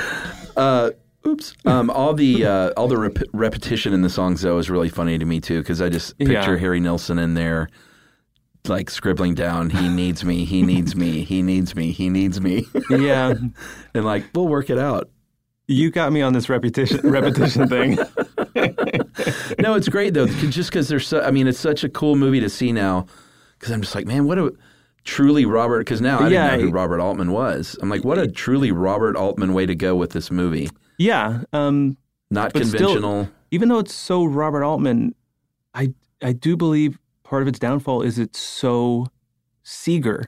It's so E.C. Seeger. It's like, it so honors something from 1920. Right. E.C. Seeger, the creator of Popeye, it's so crazy to think, I think he died in like 1942. Right.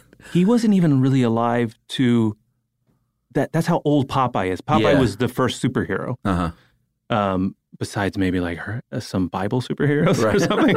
Besides Jesus. Besides Jesus walking on water. Popeye walks on water in the final scene. Yep, that's right. That was Altman. He wanted to be like, show that he is a superhero. He's dancing on water. But then he just suddenly falls through. Right. He is human. Yeah. But what was I saying? We can cut this part out. You were talking about something from the 1920s honoring something so old. Oh, yeah. It's like something from the 1920s honoring something so old. Yeah, it was a crazy idea to try to capture this thing. Well, and he didn't modernize it and try to make it like hip and current. Yeah. Like he very much, because I didn't know anything about the original comic strips much, but I definitely loved the cartoon when I was a kid. And he does a lot of, like, in the middle of this kind of weird movie, he definitely honors all that slapsticky, like when Popeye gets punched, he flies up in the air dead straight, and he winds his arm up and takes these big swings in the fights and stuff like that. They did cartoony stuff like that. The original... The pipe spinning. The original script had Eugene the Jeep and the Sea Hag, too. That's what I heard. I would love to have seen the Sea Hag. I know. That would have been... And her big vulture. Yeah, yeah. It would have been very interesting. I don't know how they would have done Eugene the Jeep. I don't think it would have really dated the movie in a bad way. In reading about it, I saw that they were even thinking... They had talked to the Muppets about Sweet Pea, having Sweet Pea be a Muppet. Oh, interesting. Which would have been such a bad idea. But that's Altman's grandson, I think. I know, and it's really great. There's fun and funny things about that. Fun and sad. The little baby had a little, some kind of medical situation that was going to go away after a year. But because of that, the little baby had partial facial paralysis, which made him kind of have that Popeye mouth. Oh, really? And they were really into that. And they were like, this is perfect. Yeah. And my brother brought me to my attention that kid now, Robert Altman's grandson, he has this YouTube video where he's basically like, I'm the kid from Popeye. Did you like that movie? If you did, you owe me money. They robbed my childhood. I've heard about that. I didn't see the video, but I did a little investigation. I saw that he was basically raising money just send me money. Because I'm that kid. I was in this movie none of you saw. Oh, man. What a weird thing. Yeah. Yeah. Well, Altman's not around to see that at least. It's tough being close to stardom. We should talk about the boxing match for a minute. Yeah. With Oxblood Oxheart. Yeah. Because it is another very strange scene. Yes. Very slow-paced and kind of weird how it all plays out. Yeah. That is something that I do not mind. My favorite comedians are like Bob Newhart. Yeah. Bob Newhart and Norm Macdonald. Uh-huh. Oh, man. You know, it's tough working a lot on BoJack and working in animation. I love a nice, slow, drawn-out gag. Mm-hmm. Me too. But that doesn't work in TV animation. Yeah. But I do it when I can. Right. I was so jealous when I saw Zootopia, which trods on a lot of the same comedic material that BoJack does. Uh-huh. And they had that great set piece with that sloth at the DMV. Yeah. Which is such low-hanging fruit. I know. It was funny. But it worked. But they could do it because it was a feature. We could never do that. We could never eat up, 4 minutes of runtime. Yeah, I mean, on that's this one sloth joke. I was like, bravo. Yeah. I that quite joke enjoyed was Zootopia sitting there. somehow. Yeah, I like that. And That's you a good picked one. it up. But yeah, this boxing match, it is weird. The pacing of it is strange. And the whole time, like last night, I just kept thinking like, man, when I was a kid, it was made for kids to just eat up with a spoon. Yeah. And now that I'm an adult, I was like, it's like this weird drug-fueled That scene is the most kind of pinned on scene. That doesn't seem, but it's very fun. Yeah. It doesn't have a song. No, which it doesn't. lends itself to being forgettable. Right. There's no song connected to it. Yeah. There's no repetitious song. Right. Box, box, box. Now we must box. That would have been the song. I'd be happy to box you Tuesday for a boxing glove today. And then the Sweet Pea gambling bit was also, I thought, a very odd little plot point to throw in there. I mean, they say it's the on plot. There's your plot. Yeah. Well, I guess the Sweet plot Pea is... doesn't have that power in any iteration of the cartoon. That was just made up, right? It was a made up thing, a device for. I mean, he was magical in many ways. Yeah.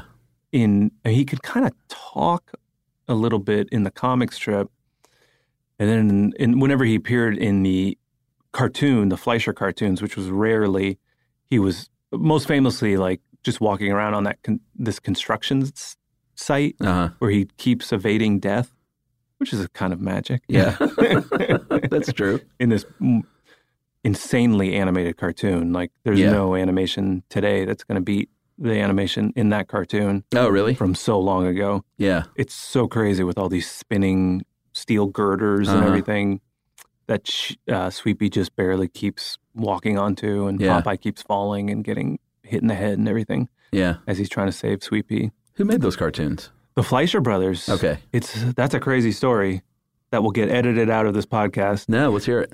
The Fleischer brothers and Disney were head and head. Popeye was more popular than Mickey Mouse. Really? His cartoons were the number one cartoons.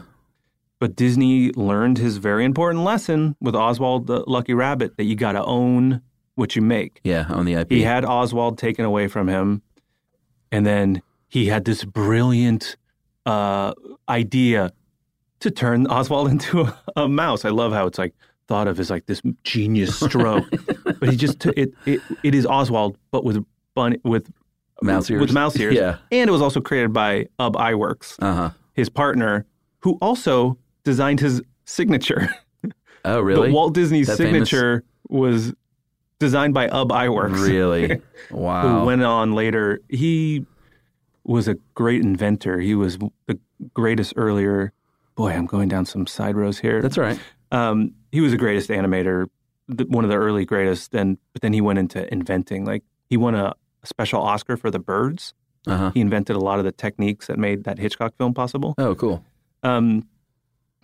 Anyway, the Fleischers and Disney were running head and head, and then when Disney made Snow White, the Fleischers made Mr. Bug Goes to Town. They both made a feature at the same time. Does history remember that? No. Because the Fleischers, it was around World War II, and Paramount wanted Popeye. They wanted to cut them out, and because they did not own Popeye, they were cuttable. Even though they were these great geniuses of animation, one of the founders of animation, basically. They basically were one of the inventors of animation. Yeah.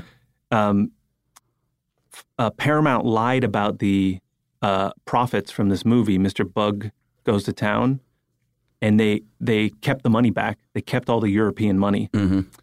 And it bankrupted the Fleischer Studios, and then they just took Popeye away and turned it into Famous Studios,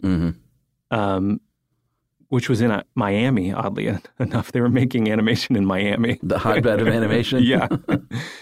So these Fleischers who were beating Disney for so long that was the end.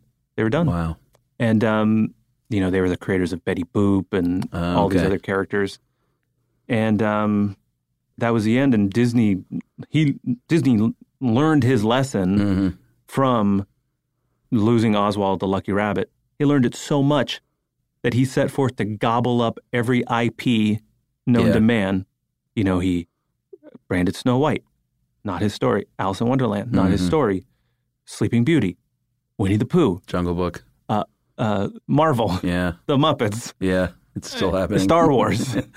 Yeah. It's just, that was Disney's greatest invention, is putting the Disney name on stuff that he did not create. The Disney signature that was designed by somebody else. Yeah, starting from Mickey Mouse, which was created by Iwerks. Yeah. He was basically on his way back from Kansas City when he learned that he lost Oswald the Lucky Rabbit, and he sent him a telegram saying, "We've lost this.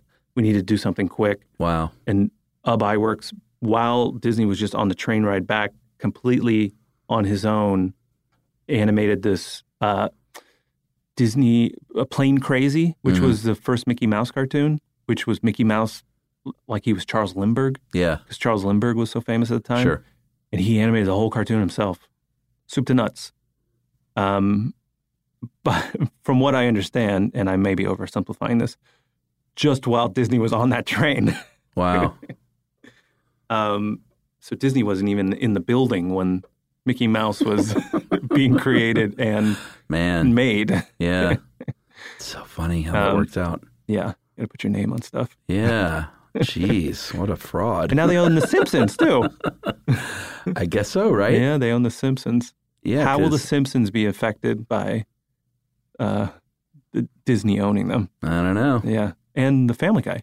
They own Family Guy. Right. It's so weird. They just own cartoons. Yeah. Yeah. And they own all cartoons. Yeah. They own childhoods. Your childhood branded and owned by Disney Corporation. So then at the end of the movie, we get enter Ray Walston. Who's absolutely fantastic. Yeah, he does such a good job in this movie. Yeah, and he was an actual musical performer. Yeah. He was in some famous musicals, which I don't... Of course, I know him as being from My Fast Mother Times? the Car or something. Oh, well, yeah, sure. Yeah. Yeah. I just think of Mr. Hand in Fast Times at Ridgemont High, of course. But I think he was a musical performer. Yeah. Yeah. Some kind of lesser known, that guy from Yankee Doodle Dandy. What's his name? Yeah. I know that guy too. I'm not super up on the old musicals. I need to be. But he's the poor man's Yankee Doodle Dandy. Walston comes in as Pappy, Poop Deck Pappy. And that scene where they meet is just so great. Yeah. Because it's such a mess, and they're he doesn't want to admit it, and Robin Williams is just like hugging and kissing all over him while he's tied up. Yeah. And it's a really sweet scene. And he's a real scoundrel, too. It's really great to have... He's a super-duper scoundrel. Oh, sure. Whereas, Brutus or Bluto is kind of he's mean because we know he's mean. Yeah. There was a song about it. But his father has done terrible things. Yeah. He sanctioned the kidnapping of Sweet Pea. Uh-huh. He's overtaxing this whole town, and it's basically like a big slum. Yeah, and was sort of abusive, supposedly, to Popeye when he was little, right? Yeah, he abandoned Popeye. Yeah. He indicates that. One of the sweetest scenes, I I feel for me in all of filmmaking is when Popeye, it's a really funny scene where he gets into his room at the Oils. He's renting a room. Yeah. And he goes to sit on the bed, or he just touches it. I think the bed collapses, and then it's a really great visual where he sets up a hammock above this collapsed bed. Yeah. And then he's unpacking his stuff, and he unpacks a frame, and he's talking to it for a while. Great. And then we see the frame, and it just says, me papa. Yeah. It's like, it's actually really quite touching. It is. It's shot through a window. And he's just having the conversation with his puppy. And, obviously the gag is you think he's looking at a photo. Yeah. But it's just written down. But it is a very sweet scene. Yeah, the execution of it is very sweet. Yeah. In the middle of this nonsense movie. Well, but it has a tag of a nonsense scene. And then at the end, the very end is when they meet up, like I said, and then you get this just to cap off a strange sort of hallucinogenic film, you get this octopus. Yes. That out of left field that doesn't look great, apparently. It does not look great. They spent all their money on the production. Over budget, over time. I think they were months over schedule. Yeah. And I think that Robert Altman had big hopes for this octopus. But it's all shot in close-up, I think. It's all shot in close-ups. Yeah. And it's kind of clear that his eyes are kind of rubber too. He doesn't have a lot of expression in his eyes. Yeah. He handled it, like filmmaking techniques where you felt the fear and the fear and the tension through olive oil. Sure. Like he's grabbing at olive oil and you see a tentacle heading towards Sweet Bee. So I think in the end it works, but it served its purpose. It's definitely, you can see that it's not, you can see that they were out of Coke. Right. They were out of Coke at that point. That's what it was. Yeah. That was the problem. The wheels were coming off of the airplane carrying in the Coke to Malta. Well, here's the thing, though, is like that part doesn't look great, but the rest of the movie looks as good today as it did in 1980. The costumes. Yeah, because he didn't, like another movie that came out in 1980 was Flash Gordon, which I still love, and it has a very special place in my heart. But there's only one way to look at that film now, which is very campy and dated and kind of They took it all very practical. Yeah. All the effects were practical. They didn't have Eugene the Jeep. No, it was awesome a small still. story. Some people might say that is a no script or a no plot, but it was a very small story they were telling. Yeah. It was really just a celebration of this character Popeye. Yep. And all of the crazy people around him, which are really great people. I mean, that great character actor is in there as Wimpy. Yeah, he was the dad from 16 Candles, Paul Dooley. Yeah, he does a real good job in there. He's been in great. everything. I mean, he was Brutus Wimpy. is great. Yeah. Now, wait, what's the Brutus Bluto deal, naming-wise? I believe it. I forget. I think it has something because there was a Brutus, right? There was no. At some point, there was no Bluto. There was no Blutus Bruto. I'm not going to get the names exactly correctly, but there was no. That character did not exist in the comic strip. Okay. It was a creation of the Fleischer brothers. Okay. So then, I believe it was Brutus. So then they created Brutus, like they created Betty Boop. Right. And Popeye's first cartoon was a Betty Boop cartoon, by the way. Oh, really? His first appearance in animation. So then, when Paramount took Popeye away, they did not own Brutus because it was a creation of the Fleischers. So when they formed Famous Studios, they had to change his name to Bluto. Same character, though. Same character, but different name because they didn't own the name to that character. All when right. they I was wondering what the deal was with down that. These two great legends of animation. Very interesting. I guess that's a deal. It's kind of sad how history kind of steamrolls some of these people. Well, but with animation, they're like, all right, fine. We own Bluto. Yeah. Like, we can draw that guy. I'm seeing if I have anything else on here. How do you feel? Do you feel like we got it? Is there anything else in here you want to How do I feel? Cover Popeye-wise? Little hungry, kind of sticky, humid. Yeah. I think I might have a little bit of poison ivy from the airport. What? That'd be a weird place to get poison ivy. Hey, this is Jodie Sweetin from the podcast How Rude, Tanneritos. As a nostalgic voice from your past, I'm here to remind you that amongst the stressful and chaotic existence we live in 2024, you deserve to get away. It's time for a vacation, no matter when you're hearing this. And let me tell you how you'll get there. The 2024 Hyundai Santa Fe. Want to bring the family to the mountains with the Santa Fe's available H-Track all-wheel drive? Well, it's got standard third-row seating and available dual wireless charging pads for the kids who just want to stare at their phone and not talk to you. You know what I mean. Visit HyundaiUSA.com or call 562-314-4603 for more details. Hyundai, there's joy in every journey. This is Ashley Iaconetti from the Ben and Ashley I Almost Famous podcast. Tennessee just sounds perfect. Whether that's live music, the crack of a campfire, or kids laughing on an adventure. To start planning your trip, visit tnvacation.com. Tennessee sounds perfect. This is Amy Brown from Four Things with Amy Brown. Today, healthier is happening at CVS Health in more ways than you've ever seen.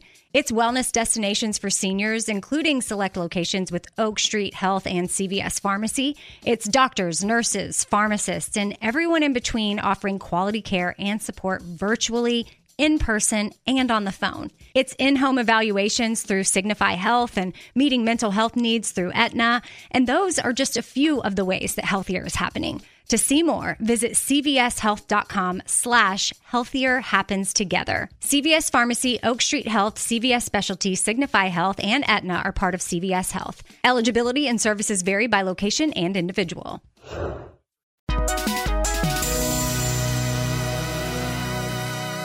All right. Well, in that case, we'll finish with a couple of segments. What Ebert said in 5 questions. Can I make a guess? This movie is a complete disappointment. He's not gonna like it. He actually did. Really? It's so funny because I was really looking forward to this.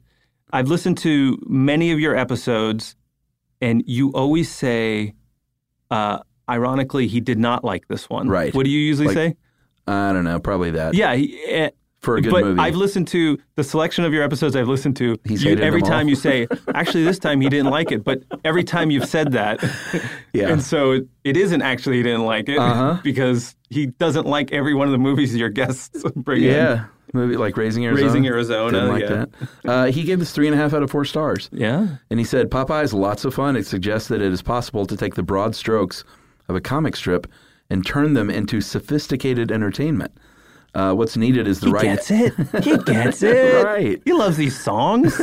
What's needed is the right attitude toward the material. If Altman and his people had been the slightest bit condescending toward Popeye, the movie might have crash-landed. But it's clear that this movie, that he has an affection for Popeye and so much regard for the Sailor Man that it even bothers to reveal the truth about his opinion of spinach. Yeah, I wonder if it has... Roger Ebert grew up on these Fleischer cartoons. Probably. And maybe the scripts, but the scripts are so old. And I wonder, I think you just really have to love Popeye. Yeah, I think, why would you see this if you didn't like Popeye, first of all? But I mean, Disney wants everybody to go see the Avengers. Right. Whether you know who the Hulk is Claw Dude is or Buzz Boy or whatever the hell their names are. So you're not a fan of those films? Well, I mean, that's the Popeye that Paramount probably wanted, is a Popeye that was, he should have come out, he should have came in on that little rowboat and punched his way through Sweet Haven. Right. They were singing that song, Sweet Haven, God must love us. Yeah, because, I mean, I said it's looked at as a failure. I think it made like $60 million off a $20 million budget. Yeah. So it wasn't a box office failure, but I think Disney thought it would be like $100 million movie. The stink of failure on it, though, really haunts me because I work with so many animators, and whenever I bring this movie up, they're like, oh, yeah, it was a bomb, right? And I'm like, have you seen it? Yeah. They're like, no, I've never seen it. But meanwhile, it is literally, it is a love letter to film cartoonists. Yeah. To people who love cartoons. Absolutely. This is a movie that was specifically somehow through the fog of Coke and the hot sun in Malta and was somehow ended up being a cartoon that was specifically made for us. And it kills me when people haven't seen it. And just disregarded as just a notorious disregarded. flop. It just has like a stink on it that I think is it makes me sad that like a lot of movies come back around. Yeah. Like find, like your Idiocracies or Sure. these movies. Cult classics. Yeah, cult classics. This sort of is, though.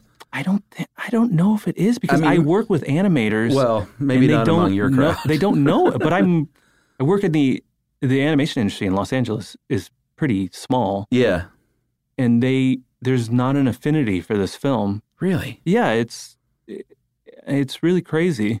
Because when I was doing research on this, one of my search terms was revisiting Popeye because I wanted to see, and there are plenty of people in the last 5 years that have written, I mean, I guess they're not LA cartoonists, but they've written articles about like, I think this is an overlooked, weird cult classic. Yeah. And people have said it's Robin Williams' best work. Other people have said it's one of Altman's best films. And it just has this stink on it that you need to just forget about. It's the best use of repetitive lyrics in a song. It's the best work repetition has ever done. Yeah, the best repetition ever. And finally, 5 questions. Well, number 1, you've answered the first movie you remember seeing in the theater. Yeah, I think it was in San Bruno in the Bay Area. Uh-huh. I remember going in and seeing that big standee, that big Popeye with Shelley Duvall and the baby. That's still such a great image. It's a great poster, yeah. Mm-hmm. And I must have been very small.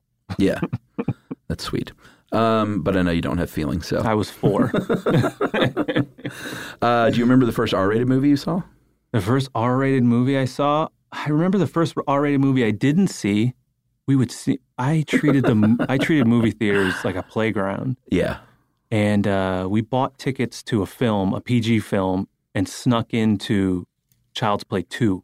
Oh, wow. Because it was an R-rated film. We could not get in. Yeah. But this was like it was a summer vacation. So it would have been like we took the bus to the mall, and it was like on a Tuesday afternoon or whatever. Yeah.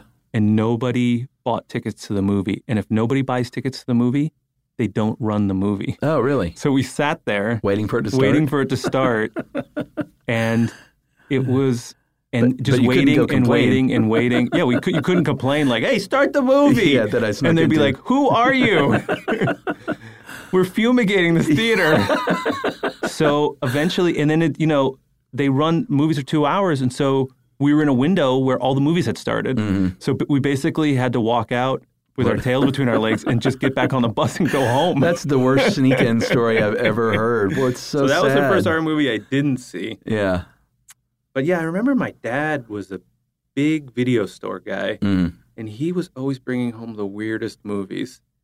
There was always those situations, you have like your dad's trying to be a cool dad, and he's renting cool things, but then My dad never did that. You're like a 7-year-old, and you're sitting next to your dad during some alien sex scene. Yeah. And you're like, Dad, you're like looking at your mom. She's dodging. Right. Trying to avoid eye contact. Yeah, that was always very uncomfortable. Yeah, my dad got a reputation. Yeah. For being like, is this going to be another dad movie? Right. Meanwhile, me and my brother, all we wanted to do is rent the Smurfs and the Magic Flute over and over and over again.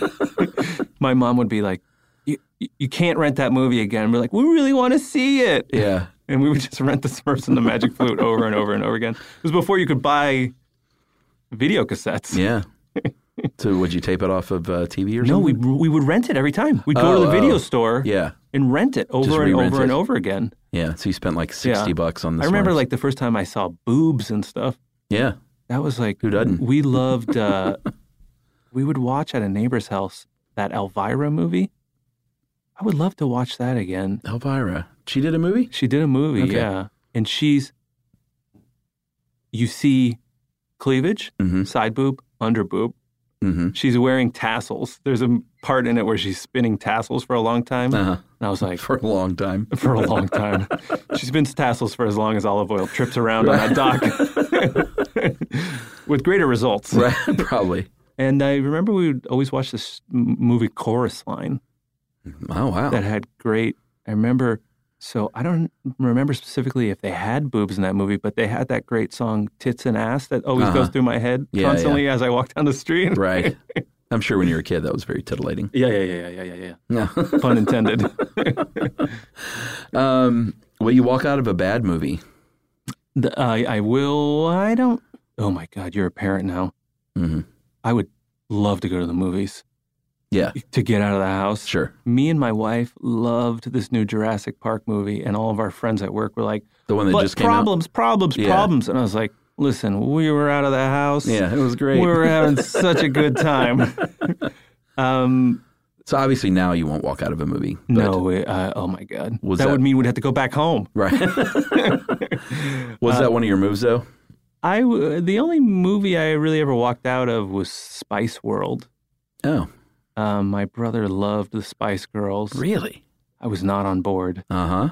And that was when all theaters had a really great arcade connected to them.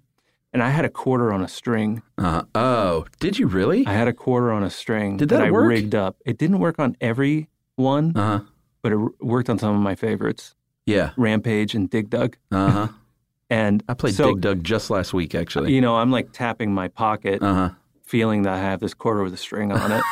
And then I'm looking at this garbage movie. Yeah. And I think I just got up and just slunk out and go play Dig Dug. Played Dig Dug.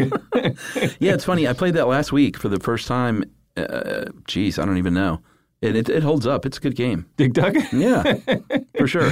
You know, that game was also directed by Robert Altman. Oh, was it? It was weird. That explains the songs. It is a repetitious song. Dig Dug, Dig Dug. So let me see. For 4, I usually tailor to the guests now. What animated show in history do you wish you would have created? Which do you wish was your own? I would have loved to have been one of those directors in Termite Terrace. Oh, yeah? When it was Chuck Jones, Friz Freleng. Uh-huh. But then I've thought about this. If I was there, then one of them wouldn't have been there. Right. Yeah. It's a weird scenario, right? And I guess it's a weird question. I would have been filling a spot. Be like, I wish I was the person who created Peanuts. That was a time when all of the animators went to work in a suit and tie. Yeah. And Bugs Bunny can dance so well. Mm-hmm. It's because all of these, Termite Terrace, where they made Bugs Bunny and all those cartoons, was located right across the street from the Hollywood Palladium, which was where which is still there today, famously from the Blues Brothers movie where Cab Calloway plays, the big final scene in the Blues Brothers.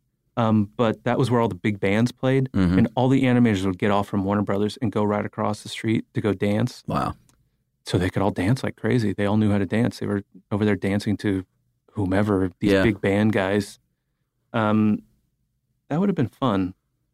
Yeah. Or maybe what's your favorite all-time cartoon? My favorite cartoon right now is Clarence. Okay. I love it so much. I watch it with my son. It's so fucked up. Uh-huh. It's really a great cartoon that shows what it's like to be a child.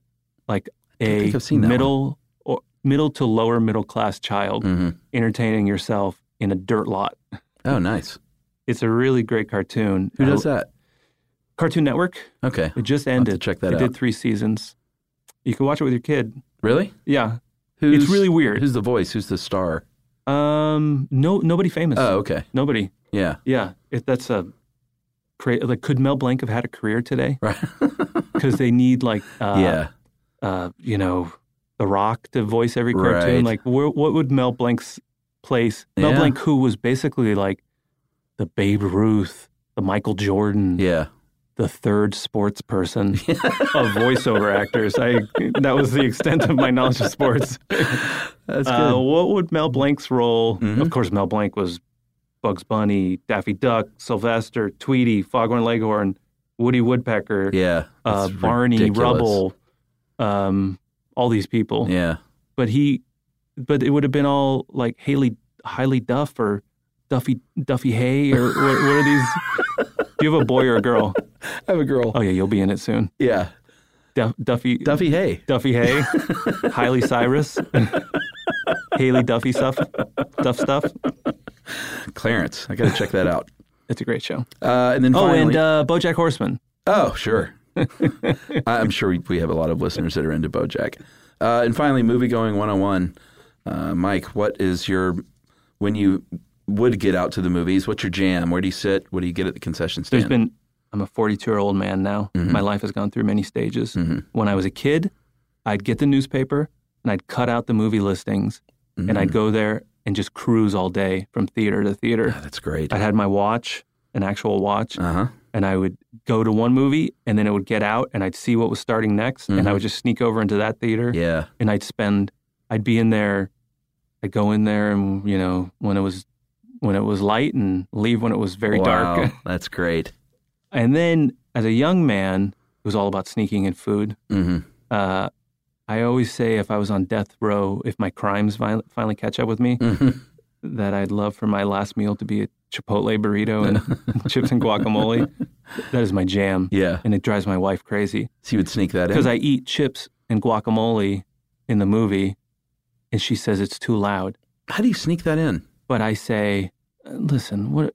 I'm going to spill all my secrets out here. It'll be over. Uh-huh. She's up my butt so much for this chips and guacamole, but they sell chips and nachos. She says nacho cheese, a quieter food than guacamole. It's like difference. A silencer on the chip. But it's the exact same food. It's the exact same food. Yeah. She will let me buy nachos, but she won't let me do this. And then, of course, there's a crinkly paper bag and all this other nonsense. But well, sure. But is she like, you're disturbing, everyone can hear you eating your chips? Is that the That's take? What she says to me all day, every day. You're disturbing everyone. In the movie, out of the movies, in the house, out of the house. Yeah. And then what about after that period in your life? Oh, now now I'm a father and I can barely get to a movie. Yeah. And when I do get to a movie, I guess I'll eat nachos because time is, every movie, now movies are like $25. Yeah. Then you add like $100 babysitter tab or whatever. Yeah. So every movie costs like $125 or whatever. Yeah. So, we're not stopping to pick up food. Sure. We're eating the garbage and food at the theater. Yeah. Good. Like you should. But why don't they serve me real food? Usually movies I go see movies at dinner time. Yeah. I don't want to eat popcorn for dinner. Yeah, but those dinner theaters I want courses. Aren't fun. Like a tasting menu? Yes. I want a wine selection. Oh, man, that would be nice. Yeah, but the dining theaters, it's never... No. I don't want to eat a cheeseburger. No, I had a terrible thing. We went to go see that Elysium or something about rich people making their own planet in space. Sure. And we saw that at one of these fancy theaters in L.A. where they bring you your meal. Mm-hmm. And they bring you your meal while the movie's already started. So they crawl to you. And I'm like, oh, this movie, what's happening in front of me. I don't like this scenario here. Yeah. With a tray on his back. Yeah, I have somebody crawling to, here is your meal, sir. Sorry if one of my hairs got in the way of the screen about the movie about rich people breaking off from society. All right, man. This is a good one. Thank you. Thanks for coming in. It's been a pleasure. And good luck with the new show. Yeah, and everybody check out, I'm here in town for Picture This great show that we do. If you have you ever seen the cartoon Duck Amuck, where Bugs Bunny's screwing around with Daffy Duck? We're on the road doing this Picture This show where animators live screw with comedians. It's in New York, it's in LA, it's frequently in San Francisco. We're on the road all the time. Check this show out. It's a bonkers show. Yeah, with former guest, the great Brandy Posey. Yes. Who hooked us up. Yeah, she's a producer, yeah. Yeah, so she's great. Brandy. I will. All right, thanks, man. Thank you. All right. Good job. I think everybody went home. Probably. That means I'm supposed to go there and hit the space bar or whatever. Hit the space bar? Yeah. You got it. Your show's at 8, isn't it? Yeah, 7:30, but it's close, right? Yeah, it's 7 now, but you're...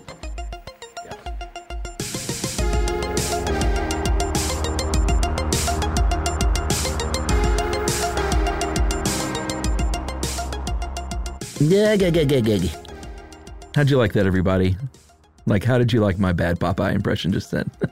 No, I'm just kidding. How'd you like that interview? I thought it was pretty cool. Mike's a great dude and super talented and interesting, and it was really cool hearing about his life and work as the first animator that I've had on Movie Crush. So I'm kind of ticking through a bunch of cool jobs here in the entertainment industry, which is really exciting for me. The whole goal of this podcast was to get a range of people across the entertainment industry, and it was very, very cool to get Mike in here. And he actually signed, I posted it on the website when he came through here, but he signed the back of our Mac monitor. He had a Sharpie in his hand, and it's like, man, I got Mike Hollingsworth here. You need to draw something for us somewhere. Looked around on various walls. Nothing jumped out at me, and then I saw this big, gorgeous 25-inch Mac computer screen and said, sign the back of this thing. And he drew a little picture of a horse, and he signed it, and Jerry didn't get mad. In fact, she was delighted. So that really worked out well. Maybe I'll repost it just in case you didn't see it. And I hope you liked our talk on Popeye. He's a big, big fan, as you could tell, and had a lot of great insight on that film. And just couldn't have been more pleased with how this one went down. So thanks to Mike. You can follow him on Twitter at Stuffed Animals, and that is capital STUFFFED Animals. That's 3 F's, everyone, at Twitter. And you can follow Mike's Twitter feed there. Support BoJack Horseman. A really, really great show. I'm glad they're still going strong, and all his new efforts. So thanks, Mike, for coming in. Hope you guys enjoyed that talk on Popeye. And until next week, remember, eat your spinach. It's good for you.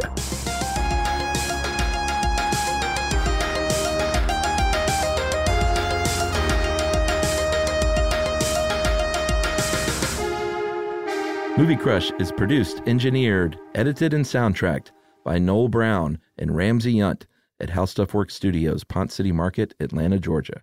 This is Malcolm Gladwell from Revisionist History. eBay Motors is here for the ride. With some elbow grease, fresh installs, and a whole lot of love, you transformed 100,000 miles and a body full of rust into a drive that's all your own. Brake kits, LED headlights, whatever you need, eBay Motors has it. And with eBay Guaranteed Fit, it's guaranteed to fit your ride the first time, every time, or your money back. Plus, at these prices, you're burning rubber, not cash. Keep your ride or die alive at ebaymotors.com. Eligible items only. Exclusions apply. This is Amy Brown from 4 Things with Amy Brown. Today, healthier is happening at CVS Health in more ways than you've ever seen. It's wellness destinations for seniors, including select locations with Oak Street Health and CVS Pharmacy. It's doctors, nurses, pharmacists, and everyone in between offering quality care and support virtually, in person, and on the phone. It's in-home evaluations through Signify Health and meeting mental health needs through Aetna. And those are just a few of the ways that healthier is happening. To see more, visit cvshealth.com/healthier happens together. CVS Pharmacy, Oak Street Health, CVS Specialty, Signify Health, and Aetna are part of CVS Health. Eligibility and services vary by location and individual. Hey everyone, this is Jody Sweeten from the podcast How Rude, Tanneritos. I've been needing a quick getaway with my family, and the 2024 Hyundai Santa Fe is the perfect vehicle to take us there. It has standard third-row seating, so I'm able to pack my entire family, plus pets, in the car, while also having enough room for our camping essentials. Available H-Track all-wheel drive will get us through any dirt trails, and available dual wireless charging pads will ensure we never have to worry about getting stuck with a dead phone in the middle of nowhere. Visit HyundaiUSA.com or call 562-314-4603 for more details. Hyundai, there's joy in every journey.